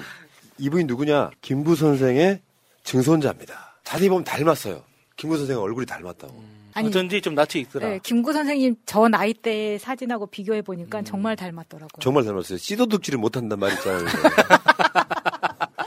도둑질하고 싶네요. 느낌이 네. 그 김구 선생 증손자가 이재명 캠프에 들어온 거예요. 생기기도 잘생겼고. 근데 그 이력이 굉장히 훌륭하더라고요. 훌륭하다기보다는 나로서는 도저히 못할 것 같은. 미국에 유학 가서 거기에서 굉장히 좋은 경력을 쌓았는데도 불구하고 우리나라에 와서 군복무를 마치고 지금은 보훈 관련 스타트업을 한다고. 보훈 콘텐츠를 만드는. 그러니까 그렇게 미국에서 자기 나름의 어떤 경제적인 좋은 커리어를 만들 수 있는 기회가 있는데도 불구하고 그걸 포기하고 우리나라에 와서 군복무를 하고 그리고 이제 우리나라에서 콘텐츠 특히나 이제 보훈 콘텐츠, 독립유공자 관련된 보훈 콘텐츠를 만든다는 건 돈 벌 생각이 없다는 뜻이거든요. 근데 그걸 하고 있다는 것 자체가 굉장히 놀랐습니다.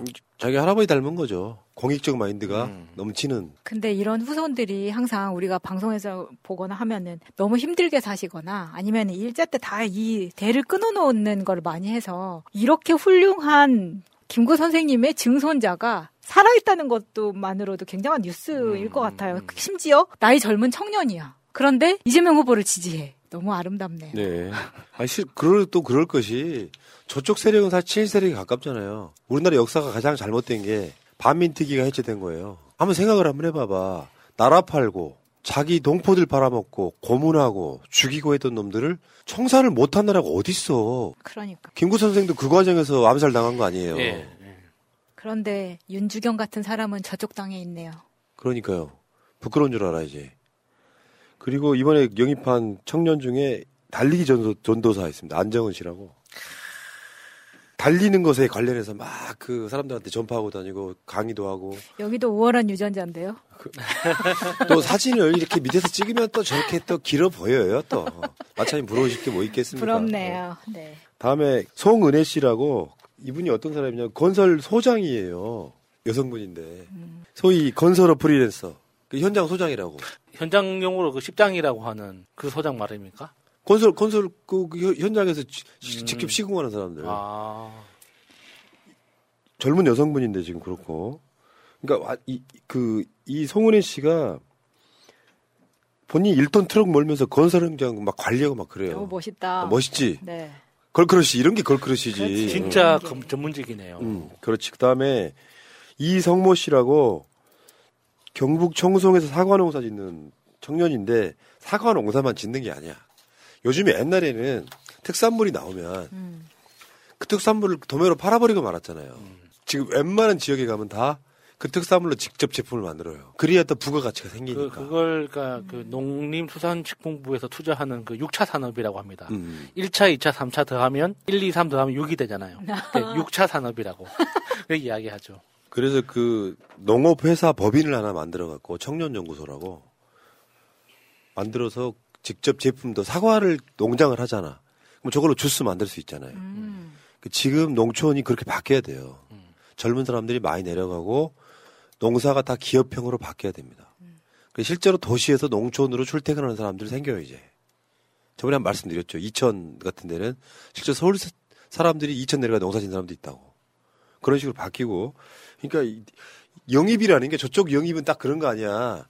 뭐 이름 좀 유명한 교수, 판검사 출신. 이런 게 디테일이라고 나는 보고요. 한 분 더 소개해 드릴까요? 이다오라 씨라고, 이다오라. 이름 좀 특이하죠. 여기 현장에서 마스크로 좀 가려져 있는데, 그 미술 교육을 안 받았는데, 시카고 예술대학에 합격한 청년이에요. 아, 이건 진짜 대단하더라고요. 네. 네. 원래 이게 미술 교육이라는 게 진짜 늦어도 고2 때는 시작을 해야 국내에 미대를 들어간다고 하는데, 오히려 미대 들어가는 게 더 어렵고, 시카고로 갈 생각을 한 게 정말 잘한 것 같아요, 오히려. 네. 그러니까 지금 이재명 후보한테 2030 지지가 얼마 안 나온다 이렇게 이야기를 하는데, 실제로 영입하는 그 진정성을 한번 보셨으면 좋겠어요. 이렇게 발굴하는 것도 쉽지 않을 것 같아. 근데 이런 분들이 또 이렇게 영입이 돼서 자기들 목소리를 내는 거 아니겠습니까? 이게 뭐 여성 혐오로만 갖고 표 얻으려고 하는 얄팍함. 저는 이번 결국에는 대선의 표는 이재명 후보가 계속 그런 얘기 메시지를 내잖아요. 혐오를 이용해서 갈라치기를 해서 표 얻고 싶은 생각 없다. 여성이든 남성이든 간에 그 진정성은 저는 알아줄 거라고 믿고요. 여론조사 일이 일비하면 제가 이재명 후보한테 오랜만에 진짜 몇 달 만에 메시지 하나 보냈어요. 후보님 스타일대로 뚜벅뚜벅 가십시오. 무조건 지지하겠다. 이런 어떤 큰 틀에서 보면 일부 뭐 커뮤니티에 뭐 몇 천이 슬렁슬렁 할 수는 있는데 전체적으로 봤을 때 대통령 감이 누구냐, 그 사람의 메시지는 어떤 게 맞는 거냐 같은 거는 국민 전체는 크게 판단을 하고 있을 거라고 생각합니다. 골 때리는 거 아니에요, 진짜. 20대 무슨 그 응답률 같은 거 보면은 20대 그 수 합쳐봐야 한 200명밖에 안 돼요. 180명, 200명 그래. 그 사람들 중에 한 200명 중에 한 120명이 윤석열 지지하고 한 80명이 뭐 이재명 지지하고 막 이런 식이잖아요. 제대로 된 여론 반영한다고 보십니까? 선동하는 거죠, 선동. 여기서 흔들리면 안 된다는 거지. 옳게 뚜벅뚜벅 한 표씩 쌓아가는 게 저는 결국 이기는 길이라고 생각해요. 또 흔들려가지고 또 방향을 바꾸고, 아, 나도 그러면 윤석열처럼 2대 남들을 막 선동해볼까? 이렇게는 할 수 없는 거죠. 본인의 양심으로는. 윤석열은 아무거나 하잖아요. 일단 우리가 할 수 있는 걸 합시다. 02로 오는 전화 잘 받아주시고, 그리고 내가 대장동이나 형님 욕설이나 이런 거를 아무 자료 없이 설명할 수 있는가 연습하세요.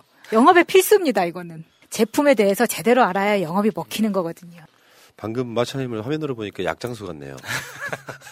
약 좀 파세요, 더. 사겠습니다. 네. 많이 사주세요. 지금 모두 어려운 시기죠. 저는 이 코로나 시국에 방역에 불만 있는 사람들의 목소리가 과대표되고 있다고 생각합니다. 이 정도면 정말 세계적으로 잘하는 거라고 생각하는 사람도 있고, 어떤 사람들은 방역이 좀 비과학적이다 같은 윤석열 말을 믿는 사람도 있을 거고. 근데 여러분들이 믿으셔야 될 건 그거예요. 방역 잘할 후보 누굽니까? 이재명 항상 1등입니다. 경제 잘할 후보 누굽니까? 이재명 항상 1등입니다. 외교 잘할 후보 누굽니까? 이재명 항상 1등입니다. 국방 잘할 후보 누굽니까? 항상 이재명 1등입니다. 그렇게 뽑지 않겠어요? 그렇죠. 이재명 한번 잡사봐. 이렇게. 아이디어가 좋네요. 네. 청와대 심어야겠죠. 네. 그러니까 그거 믿고 가세요. 자꾸 어떤 상황들이 별로 안 좋다라고 하면은 난 그게 제일 싫어. 밖에서 스트레스 받은 사람이 집에 와서 가족들한테 화내는 거랑 똑같은 거예요.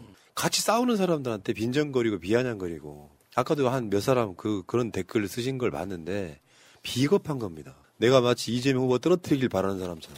내가 민주당 비판 안 한다고 또 비판하시는 분.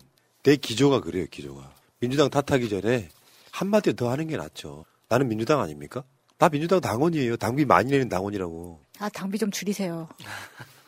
근데 그게 어떤 한 측면에서 보면 지난주처럼 완전 빡쳐가지고 민주당 일부 국회의원들한테 쌍욕도 한번 해봤습니다만 전반적으로 봤을 때 여러분들이 알아야 될 건 있어요. 민주당 국회의원들 열심히 해도 언론에 안 나서 모르는 경우도 꽤 많이 있다. 그러니까 막연하게 민주당이 못한다, 민주당 뭐하냐가 자꾸 놀이가 되면 안 된다고 생각하기 때문에 잘 안 때리는 거예요. 진짜로 안 하는 것처럼 보이잖아. 진짜로 안 하는 사람 어떻게 해야 돼요? 박광원? 잘라야 된다고 생각합니다. 그런 경우는 이제 길고 조용하게 계속 욕을 해야죠. 박광원은 공보단장인데 진짜 김은혜 저쪽 공보단장하고 너무 비교되더라고. 너무 비교되고요. 이재명 이야기가 없어. 아니 우리가 까서 그렇다기보다는 주말에 갑자기 난데없이 인터뷰를 하셨더라고요. 근데 그거 포함해가지고 박광원으로 검색해봤을 때 인터넷에 노출되는 기사가 딱 한 뼘이 지난 12월부터 오늘까지 한 뼘 안에 다 들어가. 그냥 박광원 그 의원 개인 SNS 계정만 보면 돼요. 무슨 일을 하고 있는지, 거기에서 이재명 이야기를 하고 있는지, 놀고 있는지 다 보이는 거죠. 자, 알겠고요. 그렇기 때문에 내가 지금까지 수년 동안 방송 기조는 그거였어요. 문 대통령이나 이재명 후보를 대상화하면 안 됩니다.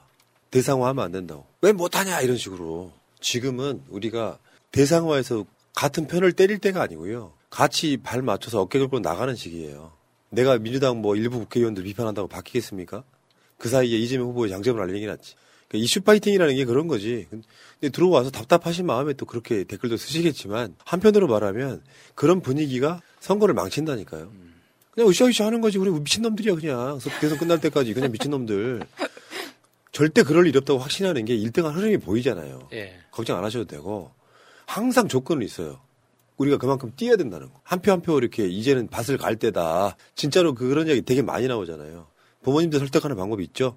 지금 윤석열이 대통령 되면 우리 자식들 다 잡혀간다. 같은 거 쉽게 통해. 예를 들어서 이재명이 대통령 돼야 일자리도 많아진다. 쉽게 통해. 이런 식으로 밭을 갈라는 이야기예요. 윤석열은 김건희랑 서로 재산을 쌓아가는 과정. 오늘 말씀드렸던 삼부토건 같은 거. 쭉 이야기 들려주시면 아마 깜짝 놀랄걸? 그런 놈이었어? 알았다. 이재명 찍어봐. 이렇게 될 가능성이 있는 거예요.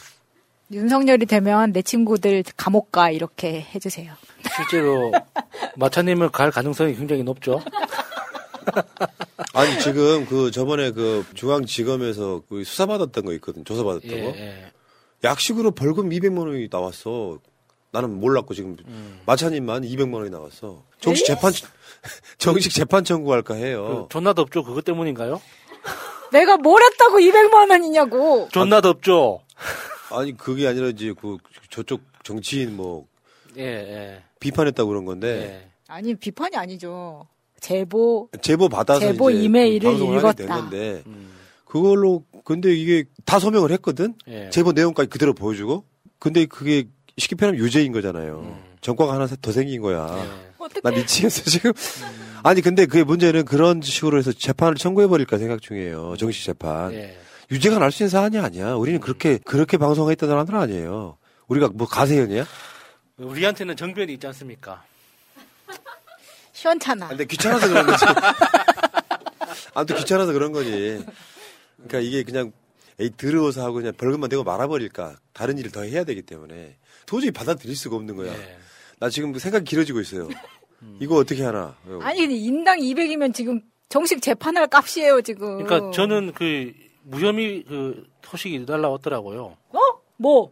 그 수사 중이었던 거 있잖아요. 김성태 건? 예, 그것도 그렇고. 아니 뭐야 그러면 나는 뭐냐고. 아니 그게 아니고. 저건 다른 건 다른 건이잖아. 저거는 야수만 빠진다 그랬잖아. 그래 여기는 형사가. 할 말이 없어. 할 말이 없으니까.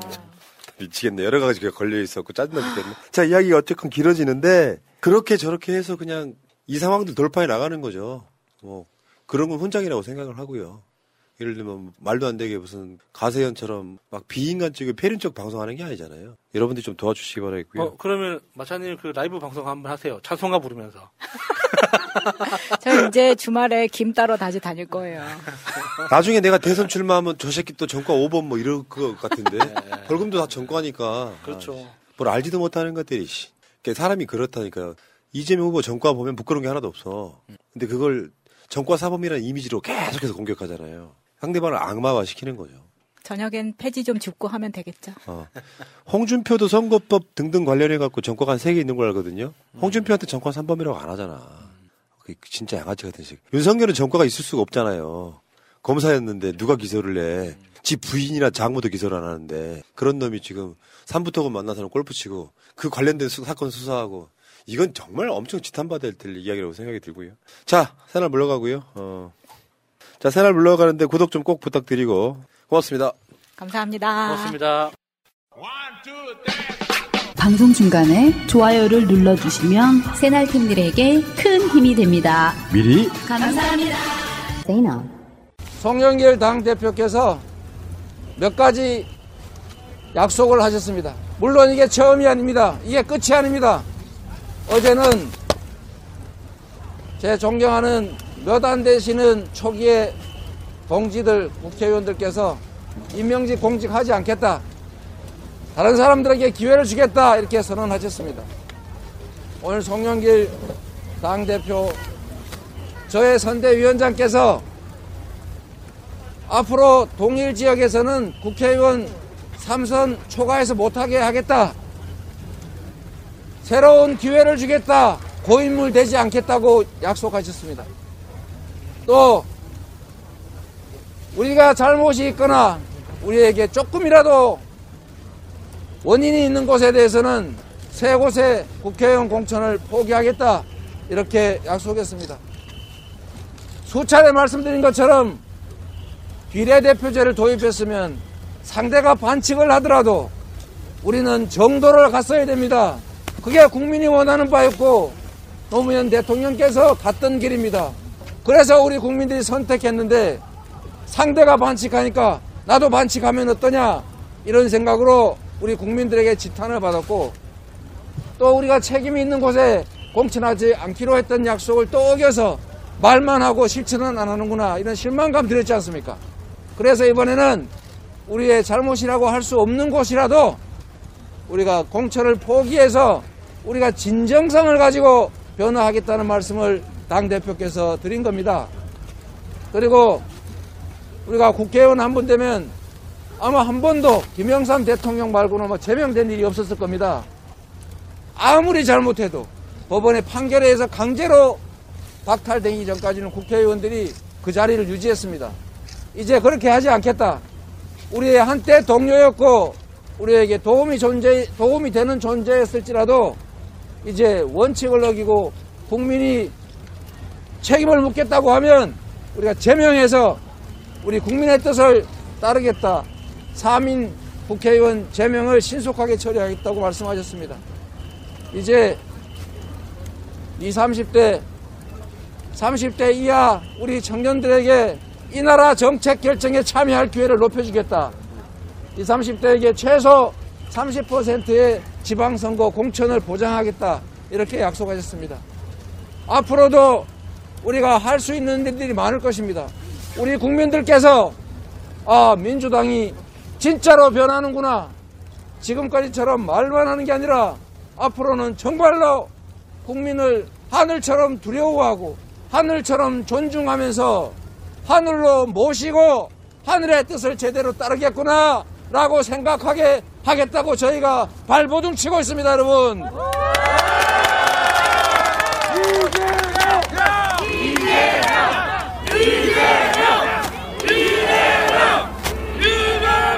시민 여러분, 저는 압니다. 우리 국민들께서는 언제나 지금보다는 더 나은 삶을 원했고, 지금의 대리인들보다는 더 나은 대리인, 지금 일꾼보다는 더 나은 일꾼을 원하셨습니다. 그렇겠죠? 네! 그리고 언제나 충분히 기대한 만큼 채우지 못하면 바꾸고자 하셨습니다. 그렇죠? 네! 그건 당연한 겁니다. 그런데 여러분, 바뀌더라도 좋은 방향으로, 미래지향적으로 바뀌어야지 나쁜 방향으로 퇴행적으로 바뀌면 안 되겠죠?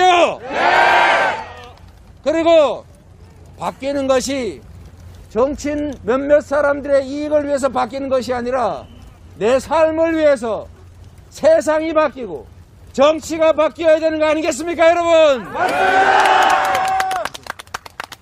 정치를 바꾸고 세상을 바꿀 능력이 있고 의지가 있고 약속을 지켜왔고 앞으로 우리의 꿈을 실현해줄 진정한 경제 대통령 후보, 평화 대통령 후보, 통합의 대통령 후보, 실용적 대통령 후보가 누굽니까, 여러분?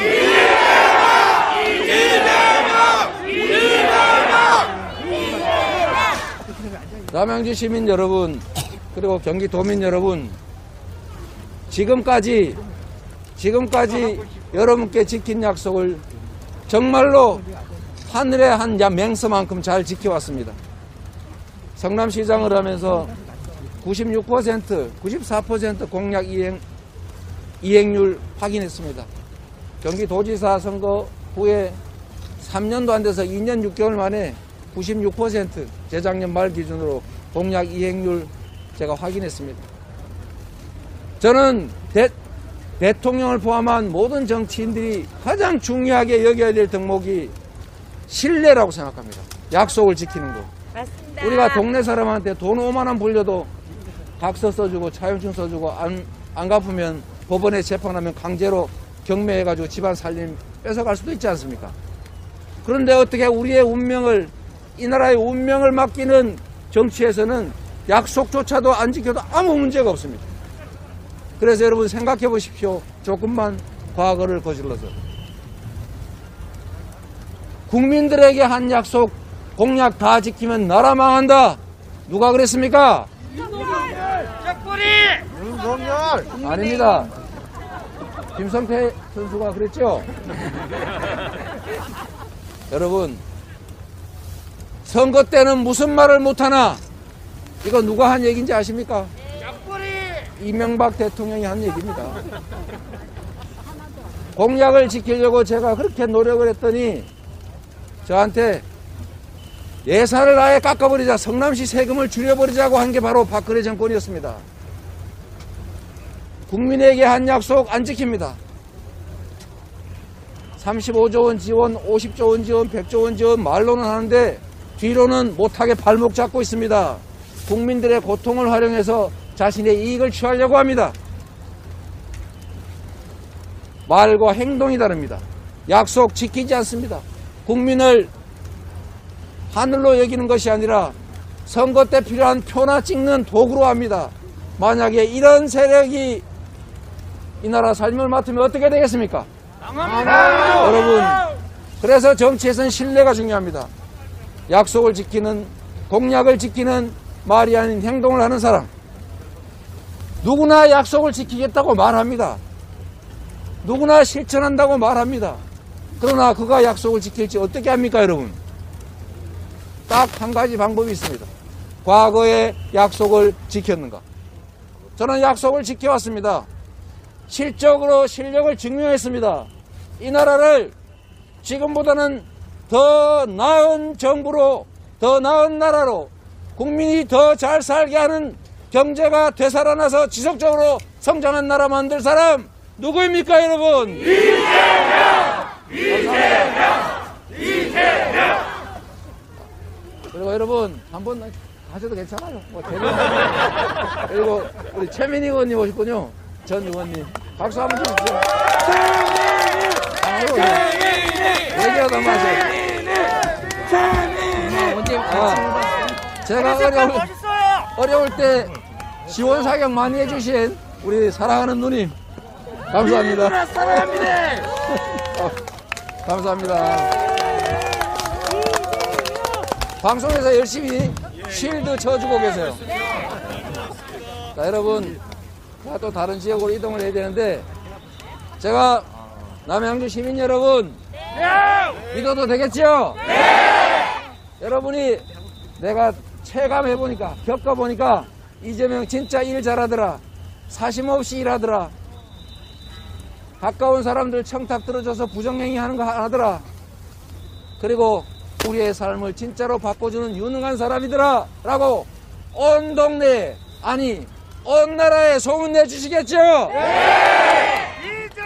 여러분을 믿고 최선을 다하겠습니다. 감사합니다.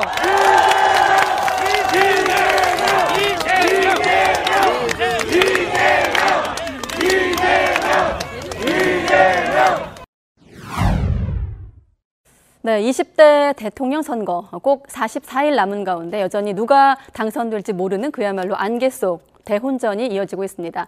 오늘은 예고한 대로 더불어민주당 이재명 후보와 함께 현재 판세 어떻게 판단하고 있고 또 어떤 전략으로 돌파해 나갈 것인지 자세하게 이야기 나눠보는 순서 갖도록 하겠습니다.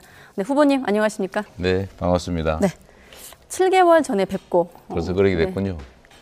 뵀는데 어떻습니까? 제가 앞서 이렇게 준비하실 때 보니까 종이 한 장 네. 들고 오셨더라고요. 질문을 좀 메모를 해야 됐어요. 네, 질문지는 보셨는데, 네. 제가 오늘 마침 기사를 좀 이렇게 훑어보다 보니까 메시지 과잉이란 표현이 있는 기사를 봤는데 오늘 같은 경우 이렇게 언론 인터뷰를 할 때 선대위 쪽 그 캠프 관계자들하고 많이 좀 조율을 하시는 편이세요? 아니면 본인의 생각을 좀 주로 말씀하시는 편이세요?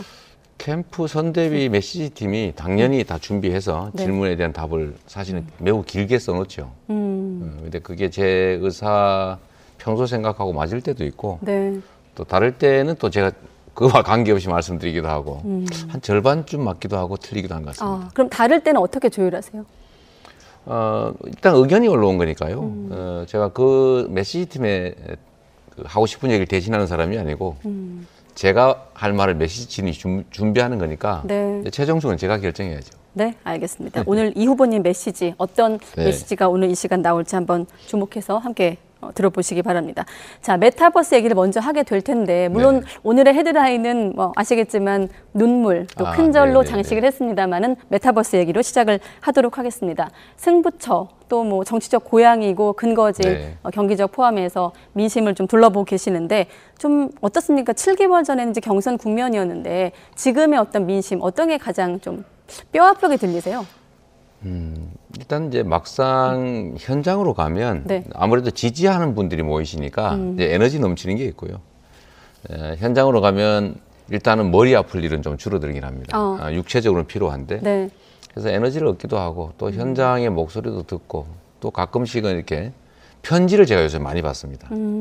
자꾸 주세요 편지를. 뭐 지지자도 계시고 또 비난하는 상대도 있고요. 또 항의하는 분도 많고. 편지로 항의를 합니까? 편지도 내용이 좀 항의성인 경우도 있고 피켓 들고 저한테 항의하는 분도 있고.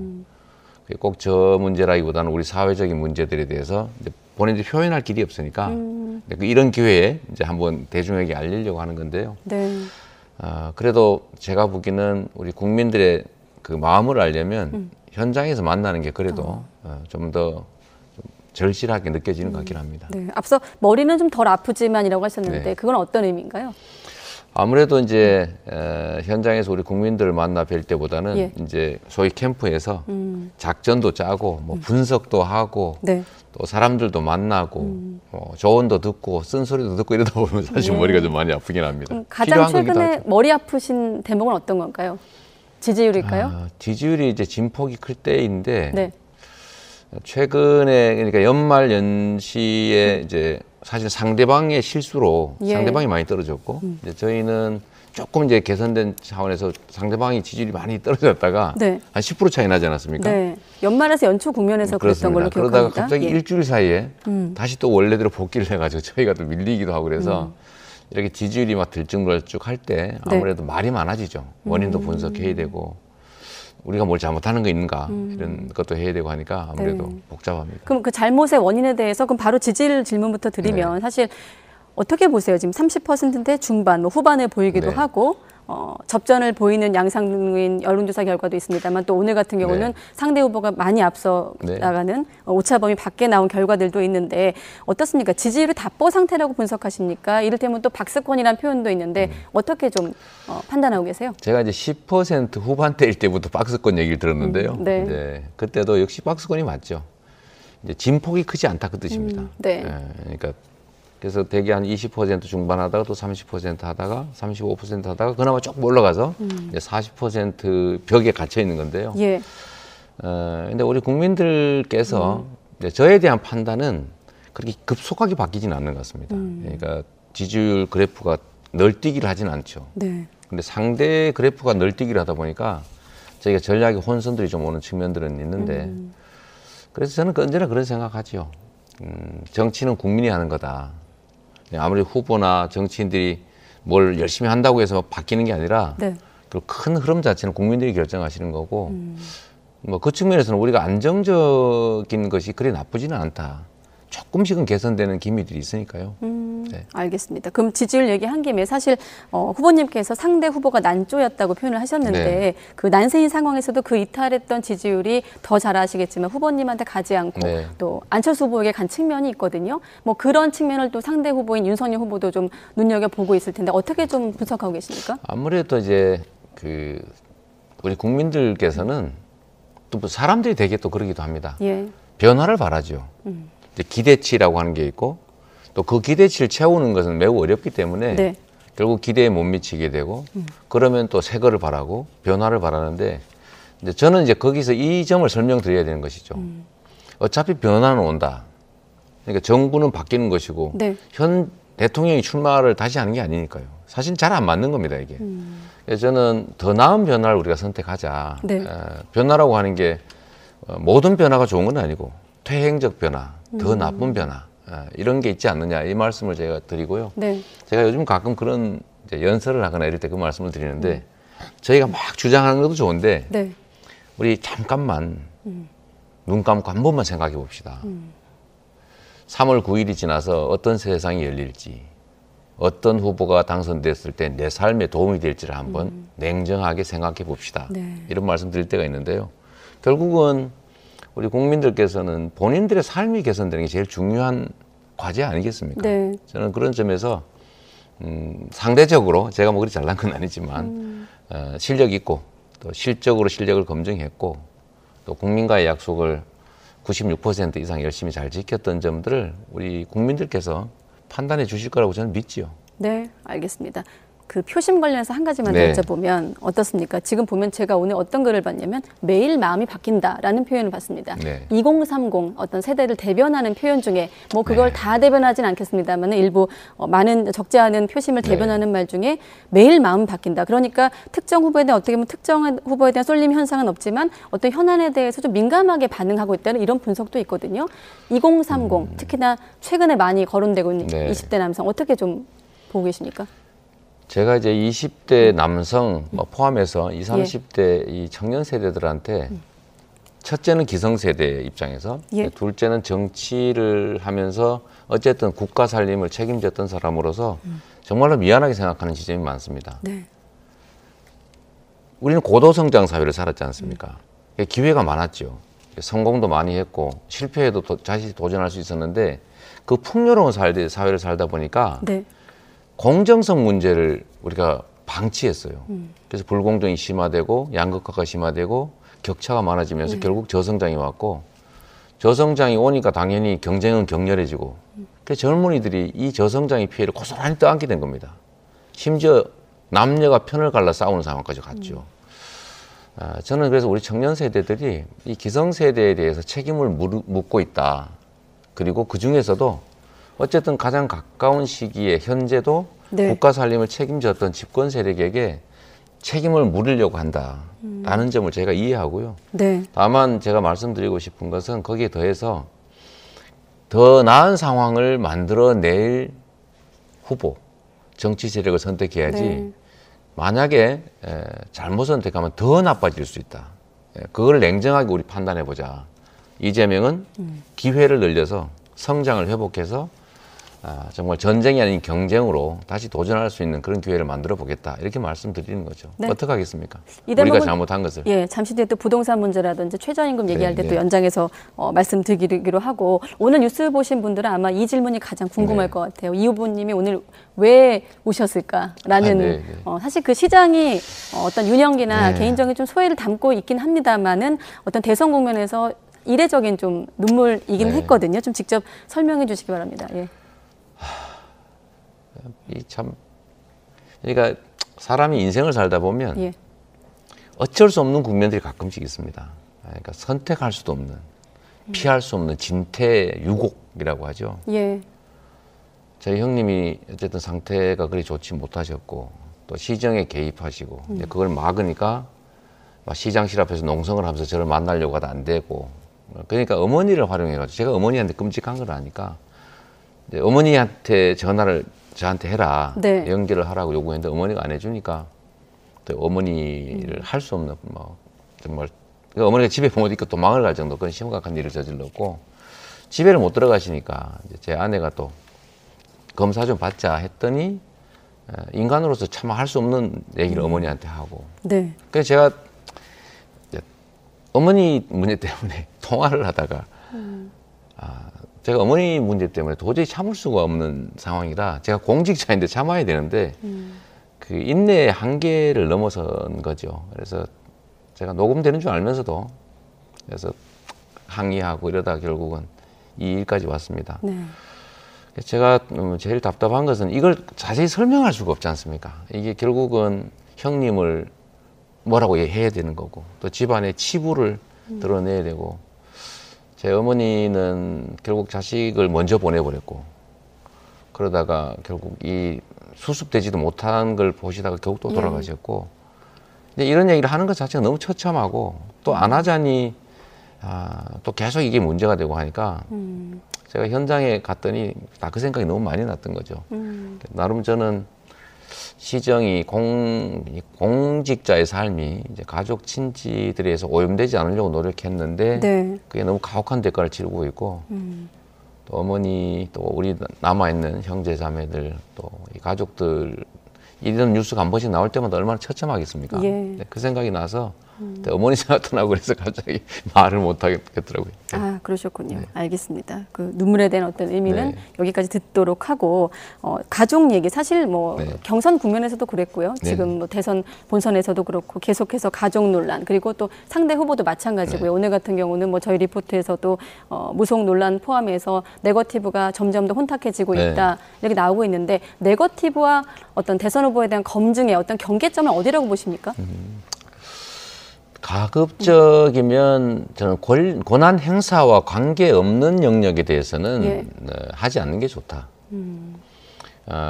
예를 들면 뭐 결혼 전에 사생활에 관한 문제 또 이런 거라든지 또는 이미 지나버린 과거에 지금의 삶과 아무 관계없는 이야기들 단순히 흠집 잡는 이야기들 이런 것들은 네거티브에 속하겠지만 향후 권한 행사를 하는 것과 관계된 부분은 검증해야 되겠죠.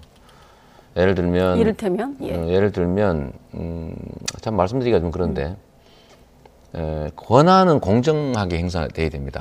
그런데 이 권한을 사적으로 남용하겠다 또는 사적 보복에 사용하겠다라고 한다든지 또는 정말 합리적이고 과학적인 분석에 의해서 논거를 가지고 타당하게 결정돼야 될 국가의 운명이나 국민의 삶이 혹시 다른 요소로 오염이 돼서 비선이나 아니면 비과학적인 영역에 의해서 영향을 받는 건 좀 심각한 미래의 문제인 거죠. 이런 거는 저는 규명하고 이 경쟁 과정에서 좀 제거될 필요가 있다고 보는 거죠. 그런 거는 좀 네거티브적이라고 보여지긴 하지만 해야 될 저는 경쟁의 한 부분이다 이렇게 보고요.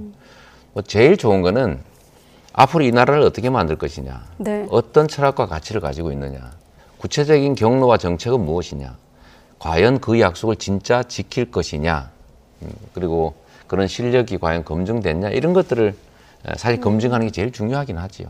권한 행사와 관련된 일은 검증해야 된다. 영향을 미칠 수 있는 요소들은. 그럼 최근에 상대 후보의 부인이 김건희 씨 어떤 7시간 통화 관련해서 언론 보도를 통해서 뭐 지금까지도 논란이 되고 있고 거기서 나온 발언으로 오늘 무속 논란까지 번지고 있는데 그 대목에서도 만약에 이제 말씀하신 대로 권한 행사 관련이 있는 부분이 있다면 검증 대상이라고 제가 정리해도 되겠습니까?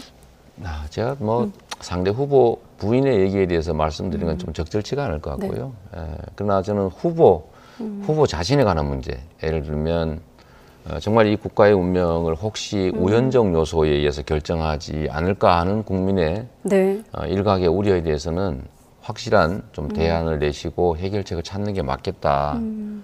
그런 생각을 합니다. 한번 생각해 보시면 대통령의 지시 하나가 전쟁을 불러올 수도 있고 엄청난 경제적 파장을 불러올 수도 있고 사람들의 생명에 영향을 줄 수도 있는데 그건 정말 과학적이고 합리적으로 결정돼야 되지 않겠습니까? 그런데 그 영향을 받고 있다고 하는 징표들이 꽤 여러 곳에서 제기돼서 그 점에 대해서는 저는 명확하게 좀 해명하고 국민이 납득할 수 있게 해주셔야 한다. 그렇게 생각합니다. 그러면 지난 주말에 석촌호수에서 있었던 즉흥 연설에서 나왔던 이를테면 대선에서 지면 감옥에 갈 것 같다라는 말씀하신 부분도 그런 맥락에서 좀 보면 될까요? 제가 그 말씀의 취지는 그러니까 우리 윤석열 후보께서 이렇게 말씀하셨어요. 네. 내가 딱 보니까 이재명 후보는 확정적 범죄자 같다 이렇게 말씀하셨어요.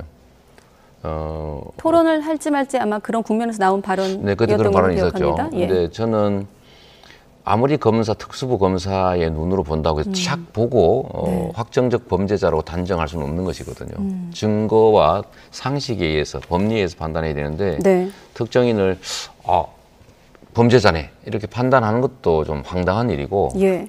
특수부 검사의 수사 방식이 우리가 문제가 되는 게 자살자가 많이 나오지 않습니까? 그 이유가 있습니다. 그 이유가 뭐냐면 특수부는 목적을 정해놓고 수사를 해요. 그래서 자기들이 딱 정하면 그에 부합하는 증거만 모으고 그에 배치된 증거는 다 빼면서 맞춰가기 때문에 죄를 안 지은 사람들이 심각한 압박을 느낄 때가 있습니다. 네. 근데 대체적으로 진짜 죄를 지은 사람들은 자기가 드러나면 시원해야 하는 경향이 있거든요. 왜냐하면 자기가 지은 죄니까요.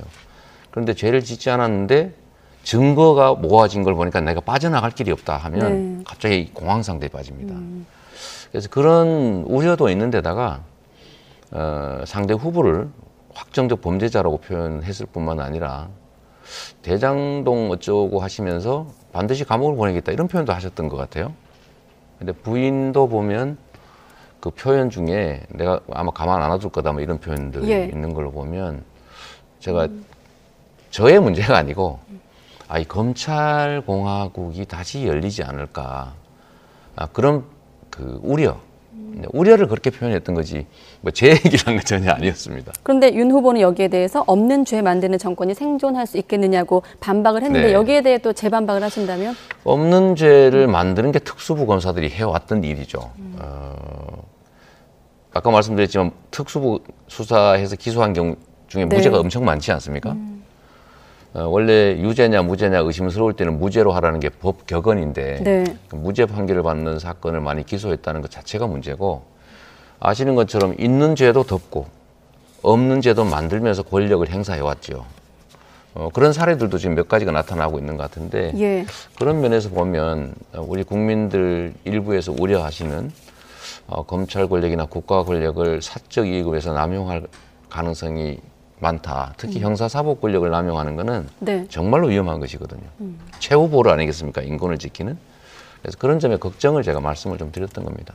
네, 알겠습니다. 그리고 앞서 또 눈물과 함께 질문드렸던 큰절과 관련해서 아마 민주당의 어떤 기득권을 내려놓는 움직임, 쇄신과 관련된 얘기로 좀 이어질 수 있을 것 같은데 어떻습니까? 오늘 민주당 의원들과 큰절을 국민들께 올린 점과 맞물려서 또 최측근인 7인회가 후보님이 당선되면 임명직을 맡지 않겠다라는 또 입장을 밝혔거든요. 이를테면 이제 백의종군 차원인데 이렇게 큰 맥락에서 이를테면 이제 7인회의 어떤 백의종군은 새로운 권력, 미래 권력에 좀 기득권을 내려놓는 측면이라면 지금 당내에서 불거지고 있는 586 용태론 같은 경우는 기존의 어떤 기득권이거든요. 맞물려서 좀 어떻게 보고 계십니까? 우리 국민들께서 우리 더불어민주당의 대통령의 권력, 지방 권력, 국회의 압도적 의석을 통한 입법권까지 다 부여했는데 과연 기대한 만큼 했느냐라는 점에 일단 의구심이 우리 국민들 사이에 있고요. 두 번째는 뭘 좀 기대에 못 미쳤으면 잘못했다고 해야 되는데 우리가 뭘 잘못했느냐 이런 태도를 보이는 그중에서도 다른 사람이 더 많이 잘못하지 않았냐 이 정도 잘못 가지고 뭘 그러느냐라고 국민이 느끼신 것 같습니다. 이거는 사실은 변명할 수 없는 잘못이죠. 그 점에 대해서 저는 우리 국민들이 다시 우리 민주당을 용서하시라는 차원에서 계속 사과 말씀을 드리고 있고요. 오늘은 신년인데다가 사실 우리 앞으로 더 잘하겠다 그런 각오를 보여주기 위해서 제가 갑자기 제안을 좀 드렸습니다. 이게 두 달 전에 혼자 하셨는데 이번엔 같이 하셨잖아요. 네, 이번에는 사실 이제 경기도 공약을 발표하니까 이제 경기도 국회의원이 다 오셨더라고요. 다 오셨는데 그냥 일반적으로 보여지는 것처럼 세과시 하는 것도 아니고 모양도 보기 안 좋고 그래서 제가 우리가 사과드리고 각오를 보여드리고 신년 인사도 겸해서 하자고 했더니 흔쾌히 다 응해 주셨고요. 저는 당 차원에서도 계속 이런 쇄신을 통해서 우리 국민들이 다시 우리 민주당을 신뢰할 수 있도록 좀 추가적인 노력을 해야 된다고 봅니다. 그중에 이제 저와 초기에 함께했던 이제 몇 안 되는 우리 가까운 의원들께서 뭐 저한테 상의도 안 하고 또 그런 결정을 했다고 제가 오늘 순회하다가 들었는데 그 부분에 대해서는 공감대가 없었던 거군요. 근데 뭐 그런 논의 비슷한 걸 한다는 건 들었는데 그렇게 결정할 줄은 제가 모르는 상태에서 그런 결정을 했고요. 뭐 안타깝긴 하지만 우리 국민들께 이제 사죄드리고 신뢰를 회복한다는 측면에서 잘하신 것 같고요. 또 저는 계속 좀 우리 당이 우리 국민들의 신뢰 회복을 위해서 할 수 있는 개혁적인 조치를 계속해 나가는 게 좋겠다. 그렇게 생각하고 있죠. 네, 이 대목에서 한 두 가지만 더 질문을 드리고 넘어갈 텐데 우리가 큰절을 올리고 또 눈물을 보였다는 것에 대해서 지지자들 입장에서는 어떤 진정성을 좀 헤아리는 측면이 있겠습니다만 또 그 이면에는 지금 또 말씀하신 대로 지지율이 좀 답보 상태를 보이는 측면이 있기 때문에 좀 다급한 것 아니냐 이런 또 비판의 시선도 있을 것도 같거든요. 어떻게 보십니까? 여기에 대해서. 글쎄 제가 그러면 지지율이 한 10% 계속 앞서고 있으면 안 그랬을까. 아마 제가 상대원 시장이라고 하는 저희의 삶터이기도 했지만 우리 서민들의 정말 절절한 애환이 배어 있는 곳 아니겠어요? 이게 똑같았을 것 같고요. 뭐 큰절은 좀 덜 했을지도 혹시 모르겠습니다. 뭐 잘못한 게 많으니까 하는 게 맞고요. 국민들께서 다 용서해서 그냥 옛날의 감정 다 없던 상태에서 좀 객관적으로 당 대 당, 후보 대 후보 경쟁을 하라고 하셨으면 뭐 그렇게까지 안 할 수도 있겠는데 제가 보기에는 여전히 우리 국민들께서 미움을 다 걷지 않으신 것 같습니다. 그러니까 뭘 잘못한 것도 있긴 하겠지만 그것보단 태도, 소위 내로남불이라고 불리는 그런 태도나 자세나 또 한 번 정하면 잘 안 바꾸더라. 우리 국민이 고통스러워하고 힘들어하면 바꿔야지. 자기들이 정한 거 왜 끝까지 고집을 부리냐. 당신들이 지배자냐. 우리가 나라의 주인이다. 이 생각을 하시는 게 여전히 조금 남아있는 것 같아요. 그게 지지율에도 반영이 될 테고 그게 전혀 무관하다고는 할 수 없는 거죠. 혹시 그럼 쇄신 관련해서 추가 쇄신도 이어질 예정인가요? 왜냐하면 대표 얘기도 나오고 있는데 또 일각에선 그러면 당은 선거 국면에서 당은 누가 지키냐, 무주공산 되는 거 아니냐는 또 우려도 있는 것도 사실인데요. 그 부분은 이제 제가 후보 입장에서 저는 국회의원도 아니고 이제 당직자도 아니고 잠시 이제 민주당의 후보가 된 거니까 제가 이래라 저래라 할 수는 없죠. 다만 저는 우리 국민들께서 보시기에 정말 애쓰는구나. 이제 그만해라. 그만 정도 하면 됐다라고 할 때까지 할 수 있는 최대치를 해야 된다는 입장인데 다만 그게 어떤 방식으로 가능한지는 저도 답답하긴 합니다. 예를 들면 뭐 586 용태라고 말하지만 저도 586이긴 한데 물론 그 좀 태생은 다르지요. 그렇다고 해서 다 물러나라고 하는 게 과연 현실적으로 가능하겠냐. 그렇다고 그걸 또 누가 강요할 수 있느냐. 그런 점에서 참 어려운 과제지요. 네, 알겠습니다. 사실 큰절과 눈물 때문에 묻혀서 그렇지 오늘 수도권 30분대 생활권 공약도 내셨거든요. 잠시 좀 소개하고 다음 질문으로 넘어갈까요? 직접 소개해 주시죠.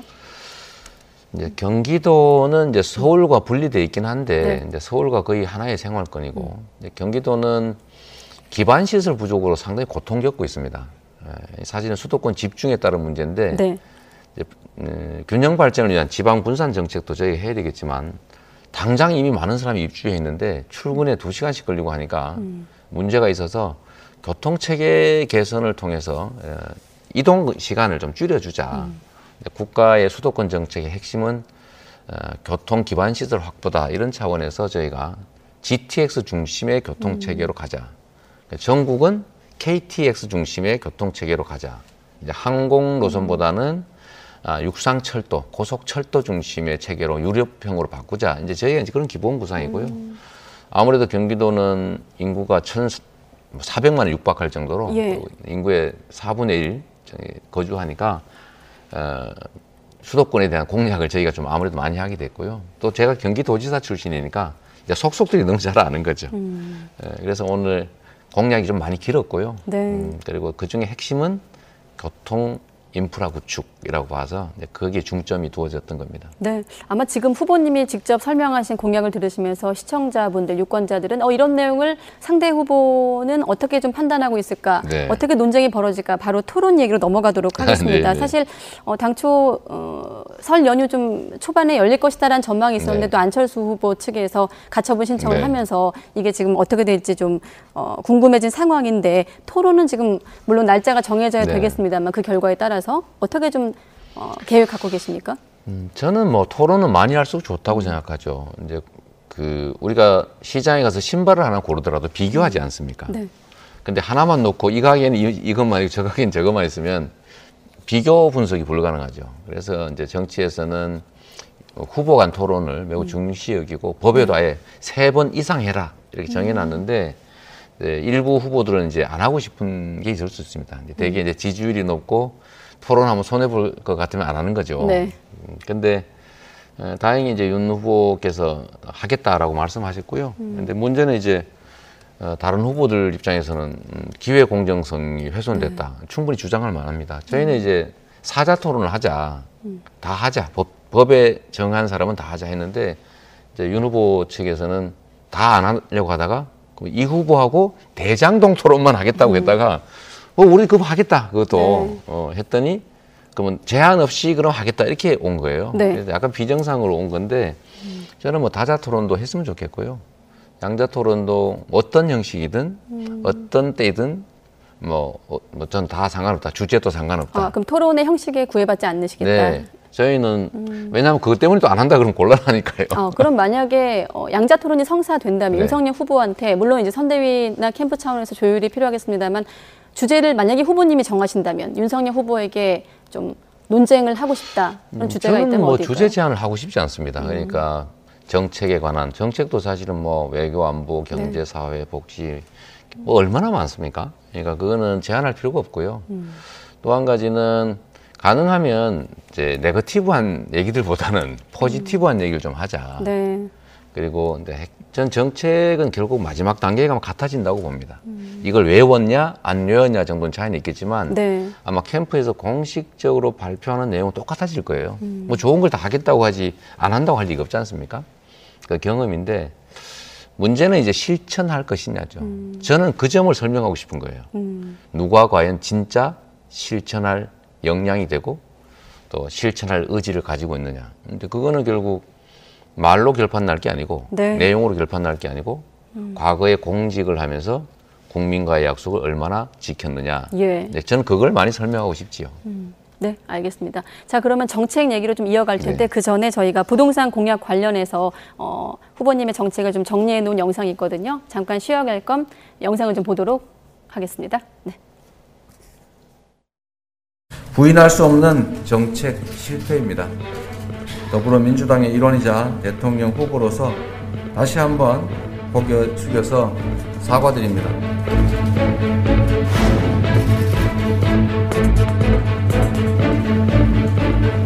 전국에 총 311만 호의 주택을 신속히 공급하겠습니다.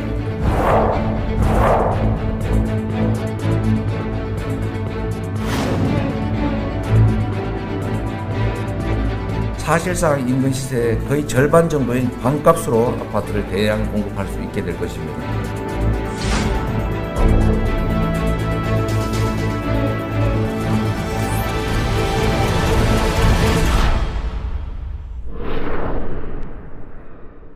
일만 호 공급 공약을 발표하셨습니다. 최근에 어떤 정책 기조를 좀 쭉 훑어보면 경제 대통령의 네. 방점을 찍으신 걸로 이해를 하고 있는데 사실 공급 얘기는 현 정부에서도 계속 나오고 네. 있고 정부가 밝힌 건 한 206만 호인가요? 네, 그렇게 네. 알고 있고 여기에 이제 추가해서 311만 호 직접 좀 공약을 소개하신다면요? 네, 지금 이번 정부가 이제 국민들로부터 이렇게 실망을 느끼게 한 가장 큰 이유는 부동산입니다. 부동산 값이 너무 올라서 무주택자는 집을 살 길이 네. 없어져 버렸고 이제 유주택자들 중에 1가구 1주택자들은 괜히 세금만 올라가지고 이사를 가려면 이사를 갈 수가 없게 돼버린 거예요. 왜냐하면 세금을 떼면 네. 낮춰 가야 됩니다. 같이 동등하게 이사를 갈 수가 없게 됐어요. 예. 모두가 불편을 갖게 됐는데 결국은 저는 이게 이제 시장과 국민을 존중하지 않아서 생긴 문제다. 우리가 아무리 옳다고 생각한들 네. 결국은 국민들의 뜻이나 시장의 흐름을 존중하지 않으면 안 되는데 괜히 고집 부린 거 아니냐라는 생각을 하는 거죠. 그래서 저는 그 점을 이제 사과드리고 네. 시장이 부족하다면 우리가 부족한 걸 인정해야 됩니다. 그다음에 시장이 힘들다고 하면 그걸 존중해 줘야 되거든요. 그래서 이전 정부는 과거에 비해서 통상적으로 공급량이 거의 비슷하다라고 해서 그냥 유지를 했는데 네. 이걸로는 안 된다고 지금 검증이 됐기 때문에 저는 이제 할 수 있는 최대치의 공급을 하자. 그랬더니 바로 반론이 나오고 있습니다. 이게 뭐냐면 지금 이미 외곽 지역에 집값이 떨어지고 있고 네. 유동성 축소로 앞으로 집값이 안 오를 가능성이 좀 떨어질 가능성이 많은데 이렇게 대량 공급해서 어쩌자는 거냐 이런 지적이 바로 나오고 있습니다. 네. 제가 이 점에 대해서 제가 답을 미리 준비를 했는데요. 예. 당연히 그 지적을 할 테니까요. 저는 조성 원가의 택지 위에 지어지는 건축 원가가 더해진 적정한 가격의 주택을 우리 국민들께서 편하게 구입할 수 있는 기회를 일생에 한 번은 줘야 된다. 예. 그리고 그게 주변 시세보다 너무 싸면 어떡하느냐.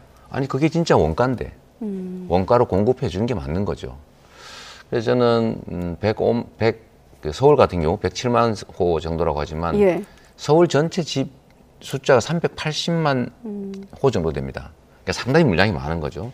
물론 이 중에는 민간에서 공급하는 옛날 집을 없애고 새로 지은 집도 포함되니까 순증분이라고는 할 수 없는데 예. 물량으로는 사실 상당히 많은 겁니다.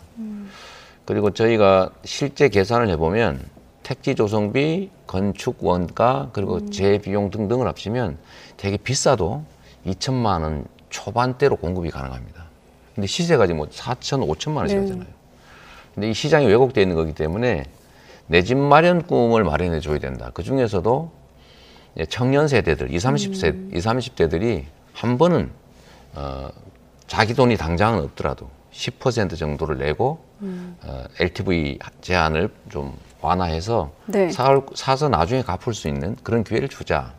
그게 이제 주택 문제 해결책도 되지만 자산 양극화를 막는 길이기도 하고. 그럼 이를테면 로또, 그러니까 반값 아파트 말씀하신 건데 로또 아파트란 어떤 비판을 감수하고서라도 그렇습니다. 일단은 좀 집을 사주는데 힘을 보태야 된다 그렇습니다. 이렇게 보시는 겁니까? 그게 대량으로 공급이 되면 예. 이제 로또라고 하기 어렵죠. 지금은 이제 공급이 워낙 이제 공공 택지 공급이 워낙 적으니까 그 분양 받으려고 막 수십만 가구가 막 이사를 다니고 있는데 네. 이제 그렇게 했을 경우 수억씩 생기지만 제가 보기에는 이게 공급량이 뭐 50만 신규 세대, 신규 공급 이런 식으로 가게 되면 네. 시장이 그렇게 되지 않을 겁니다. 그러면 사실 부동산 정책 나왔을 때 이제 민심에서 가장 많이 하는 표현 중에 하나가 내가 살고 싶은 집, 그러니까 네. 이제 정부가 바라보고 있는 공급과 일반 국민들이 살고 싶은 어떤 수요, 그걸 네. 좀 그 사이의 어떤 격차를 줄이는 게 정부의 고민 아니겠습니까? 맞습니다. 혹시 따로 갖고 계신 고민이 있는지, 또 더불어 앞서 시장의 불만 말씀하셨는데 결국 이 같은 부동산 시장의 가장 근본적인 원인은 임대차 3법을 지목하는 시장의 시선도 있는 게 사실이거든요. 여기에 네. 대해서 그러니까 이제 이재명 후보가 만약에 대통령이 되면 임대차 네. 법은 어떻게 되는 거지라는 의문인 거죠.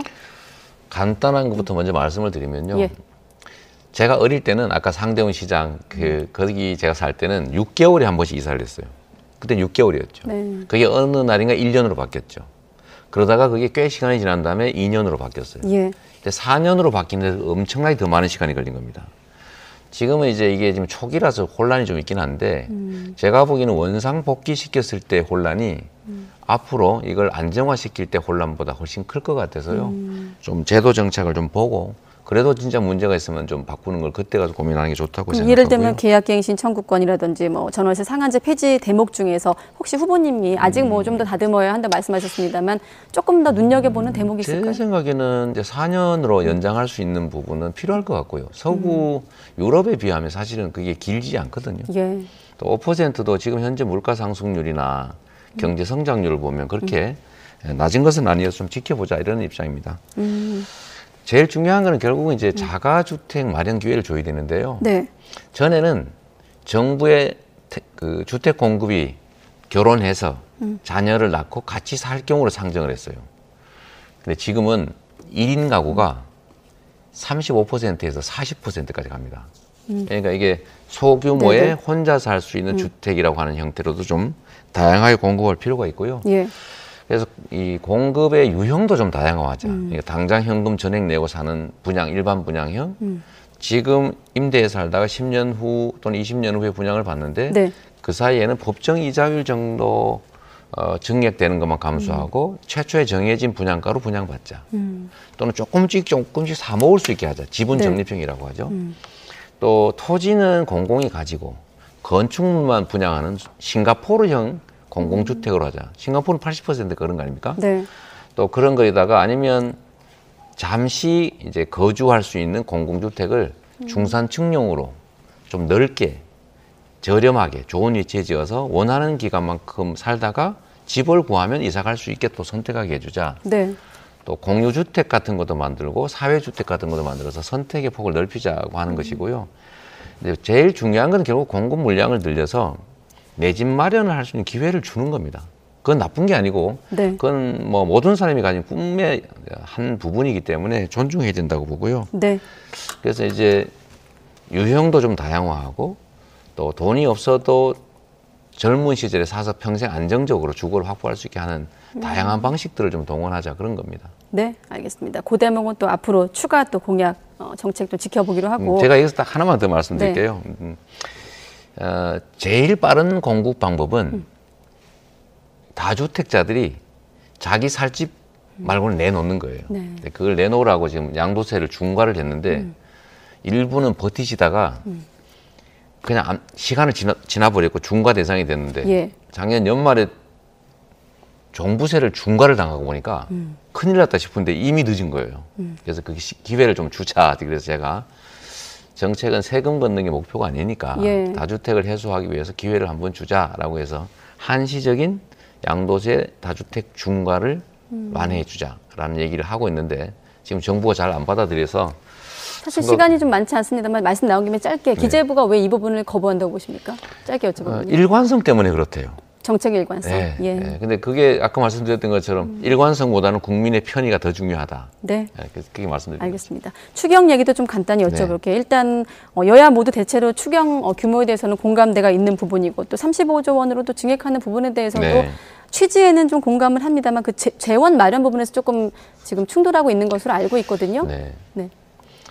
이제 우리가 집안 살림을 해도 우리가 월급 받아오면 그걸 어떻게 쓰려고 다 계획을 해놓지 않습니까? 그런데 갑자기 수술할 일이 생겼어요. 다쳐가지고. 이건 예측하지 못한 상황이잖아요. 그럼 어떻게 해야 됩니까? 기존에 있는 것들을 좀 조정을 해보는데 잘 안 되면 빌려서라도 쓰고 나중에 그걸 다시 갚는 거죠. 국가 살림도 마찬가지인데 지금 2년 동안 코로나19 때문에 엄청난 돈을 썼는데 이미 올해 예산에서 예비적으로 쓸 수 있는 돈까지 다 써버렸습니다. 갑자기 코로나가 연말에 악화되면서요. 예. 그래서 이럴 때는 비상조치를 해야 됩니다.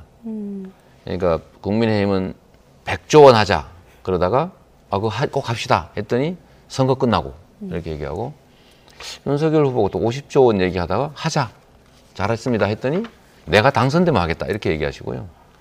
최근에 35조 원 얘기를 다시 하셨는데 지금 그런데 조건이 붙어 있어요. 네. 기존에 이미 예산으로 확정된 지출 예산들을 삭감을 해가지고 만들어라 이렇게 조건을 달아놓은 거니까 그게 이미 예산 집행이 확정돼서 기다리고 있는 사람들도 있는데 분야도 있는데 그거 어떻게 깎겠습니까? 네. 하지 말라는 얘기거든요. 그래서 제가 제안을 한 거예요.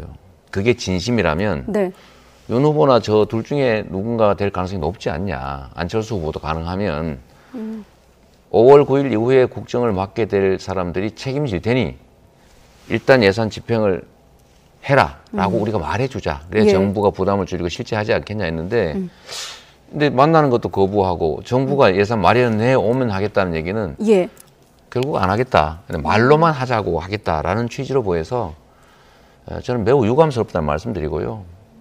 정치는 국민들의 편의를 좀 증진시키고 고통을 줄이기 위해서 하는 건데 국민을 고통스럽게 해서 상대방을 증오하게 한 다음에 내가 표를 얻겠다 이런 정치는 그건 정치가 아니라 사실은 저는 망국행위라고 생각합니다. 그렇게 하면 안 되는 거죠. 그러면 추경 관련해서 추가적으로 정부 협조를 위해서 대통령이나 김부겸 총리와의 어떤 면담을 좀 회동을 요구하실 생각도 있으신지 여쭤보겠습니다. 이게 이제 그 선거법 위반 논쟁이 벌어질 가능성이 있어서 저는 이제 당을 통해서 계속 얘기하고 있습니다. 얘기하고 제가 이제 방역 완화는 제가 총리한테 직접 부탁을 좀 드렸어요. 9시 너무 심하다. 세 차례 그 백신 주사 맞은 경우는 그 시간을 좀 풀어주는 게 어떠냐. 말씀드려 좀 빨리 해주시면 그 좋겠어요. 시기는 어느 정도로 잡고 좀 계세요? 빨리 좀 해달라고 했죠. 지금이라도. 제가 어디 스포츠 마사지, 몸이 너무 힘드니까 스포츠 마사지를 갔더니 9시에 문 닫아야 된다고. 근데 거기는 1대1로 이렇게 스포츠 마사지를 마스크 끼고 하는데 9시까지 하는 거하고 10시까지 하는 거 무슨 상관이 있겠어요. 너무 힘들어 하시길래 그런 영역이 많다. 그래서 그런데 좀 골라서 풀어주십시오 했는데 좀 우리 총리님 이거 혹시 뉴스 보시면 좀 빨리 풀어주십시오. 그럼 앞서 저희가 오미크론이 우세종으로 자리 잡으면서 이제 정부도 좀 방역 체계를 바꾼다고 하는데 후보님의 그런 말씀을 좀 얹어서 전하면 되겠습니까? 이 부분에 대해서는? 저희도 이미 이제 오미크론이 우세종이 될 거라고 보고 제가 3, 4일 전에 공개적으로 한번 말씀을 드렸어요. 이제는 감염 속도가 느리고 치명률이 낮은 과거의 바이러스에 대응해서 원천 봉쇄하는 방식의 대응은 무리다. 이제 앞으로는 유연하게, 스마트하게 디지털 방역을 시행할 때가 됐다. 이런 말씀을 드리고 있죠. 네, 알겠습니다.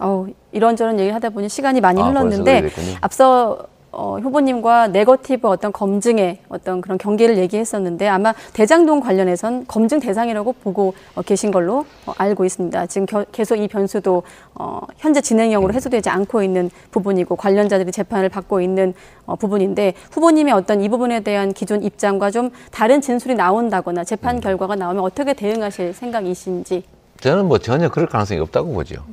사실이 아니니까요. 제가 한 일이라고는 민간 개발을 하라고 국민의힘이 계속 강요를 했는데 공공 개발을 하려고 노력했고 그런데 민간 개발업을 안 할 수가 없는 상황이 돼서 못하게 하니까요. 포기할 수는 없고 제가 70% 정도의 이익을 회수하는 방식을 동원했는데 확정적으로 반드시 일정액을 확보해라. 절대 업자들에게 양보하지 말라고 한 게 제가 지시한 것의 전부이고 그래서 6,200억 정도의 예상 이익 중에 4,400억을 저희가 확보했고요. 그러고 난 다음에도 제가 이건 너무 많다. 상대가 땅값이 좀 오르는 기미가 보여서 제가 1,100억을 추가 부담시켰고요. 그러고 난 다음에도 이게 소익이 많이 나는 것 같아서 시가 했던 용역비 8억도 부과시켰고요. 그러고도 부족해서 우리가 도시공사가 관리 대행을 해주고 있지 않느냐. 그 대가를 받아라. 그래서 거의 280억 또 받았거든요. 그래서 결국은 저희가 한 5,800억 정도를 확보를 했는데 받았는데 그 기반 시설 말고요. 뭐 공원 이런 거 말고 해당 지역 공원 말고 저희가 받은 건데 이걸 가지고 이제 저한테 문제를 삼으면 사실 LCT나 여주의 공흥지구라고 있지 않습니까? 유명하지 않습니까? 시장 군수가 허가해주면 민간업자가 100% 다 가지는 건데 그게 더 나쁜 거지. 저희가 이게 환수한 게 잘못은 아니잖아요. 물론 국민들께는 100% 환수 못한 것에 대해서 정치적 책임을 져야 되지만 제가 하는 일에 대해서 최소한 우리 국민의힘이 저를 비난하는 것은 정말 적반하장이고 그래서 제가 이 제안을 했습니다. 윤석열 후보가 대장동 개발팀의 부정대출을 봐줬다는 의혹이 있지 않습니까? 부산저축은행. 또 부친의 집을 그 멤버들의 누군가가 사줬다는 거 아닙니까? 또 특수부 검사 출신들의 검찰 간부 출신들 이 분들이 엄청난 이익을 봤다는 거 아닙니까? 그 다음에 왜 국민의힘은 이걸 공공개발을 못하게 막았냐? 왜 LH한테 공공개발 포기시켰냐? 이 점에 대해서 제외하지 말고 성역 두지 말고 다 수사하자. 특수부가 특별검사가 특별검사를 국민의힘이 지정하는 사람으로 하자. 이런 소리 하지 말고 중립적인 공정한 사람으로 하자. 조건 달지 말자. 대선이 지나더라도 반드시 하자. 이런 조건으로 특검을 하자는 게 제 주장이고 공개적인 말씀이었고요. 그랬더니 우리 김기현 원내대표께서 또 왜곡을 해가지고 대선 후라도 반드시 특검을 하자 이랬더니 라도를 빼고 제가 대선 후에 하자고 미뤘다는 주장을 하더군요. 이게 국민의힘이 지금 현재 하고 있는 입장이고 국민의힘이 특검을 거부하는 거죠, 사실. 알겠습니다. 더 여쭤보고 싶은데 또 혹시 다음 기회가 되면 추가적으로 여쭤보기로 하고 사실 시간은 다 됐습니다만 30초만 더 드리면 설 연휴 앞두고 있거든요. 왜 이재명이어야 하는지 끝으로 소개해 주시죠. 네, 국민 여러분 설 어렵기는 하지만 복 많이 받으시고요. 그래도 행복한 연휴 되시기 바랍니다. 대선은 우리의 운명을 결정하는 것이고요. 우리의 운명을 결정하는 것은 결국 리더, 대통령의 능력입니다. 경제를 살리고 국민을 통합시키고 또 한반도의 평화를 가져올 수 있는, 그리고 인재, 정책, 진영 가리지 않고 써서 실적을 내온 이재명 같은 사람이 하면 우리 국민들의 삶도 또 대한민국의 미래도 좀 더 나아질 거다, 이 말씀 꼭 드리고 싶습니다. 약속은 누구나 할 수 있지만 약속을 지키는 거는 원래 지켰던 사람이 지킨다, 이렇게 생각해 주시면 좋겠습니다. 네. 새해 복 많이 받으십시오. 알겠습니다. 자, YTN은 이렇게 새해 들어서 대선 후보 인터뷰를 차례로 진행하고 있습니다. 앞서 이 국민의당 안철수 후보, 또 새로운 물결 김동연 후보, 무소속 손학규 후보가 출연한 데 이어서 오늘은 이렇게 더불어민주당 이재명 후보와의 인터뷰를 진행을 했습니다. 국민의힘 윤석열 후보, 그리고 정의당 심상정 후보에게도 출연 요청을 해둔 상태거든요. 두 후보의 인터뷰도 하루빨리 진행되길 기대하도록 하겠습니다. 앞으로 YTN도 유권자와 함께 후보님의 행보 지켜보도록 하겠습니다. 오늘 고맙습니다. 네, 감사합니다.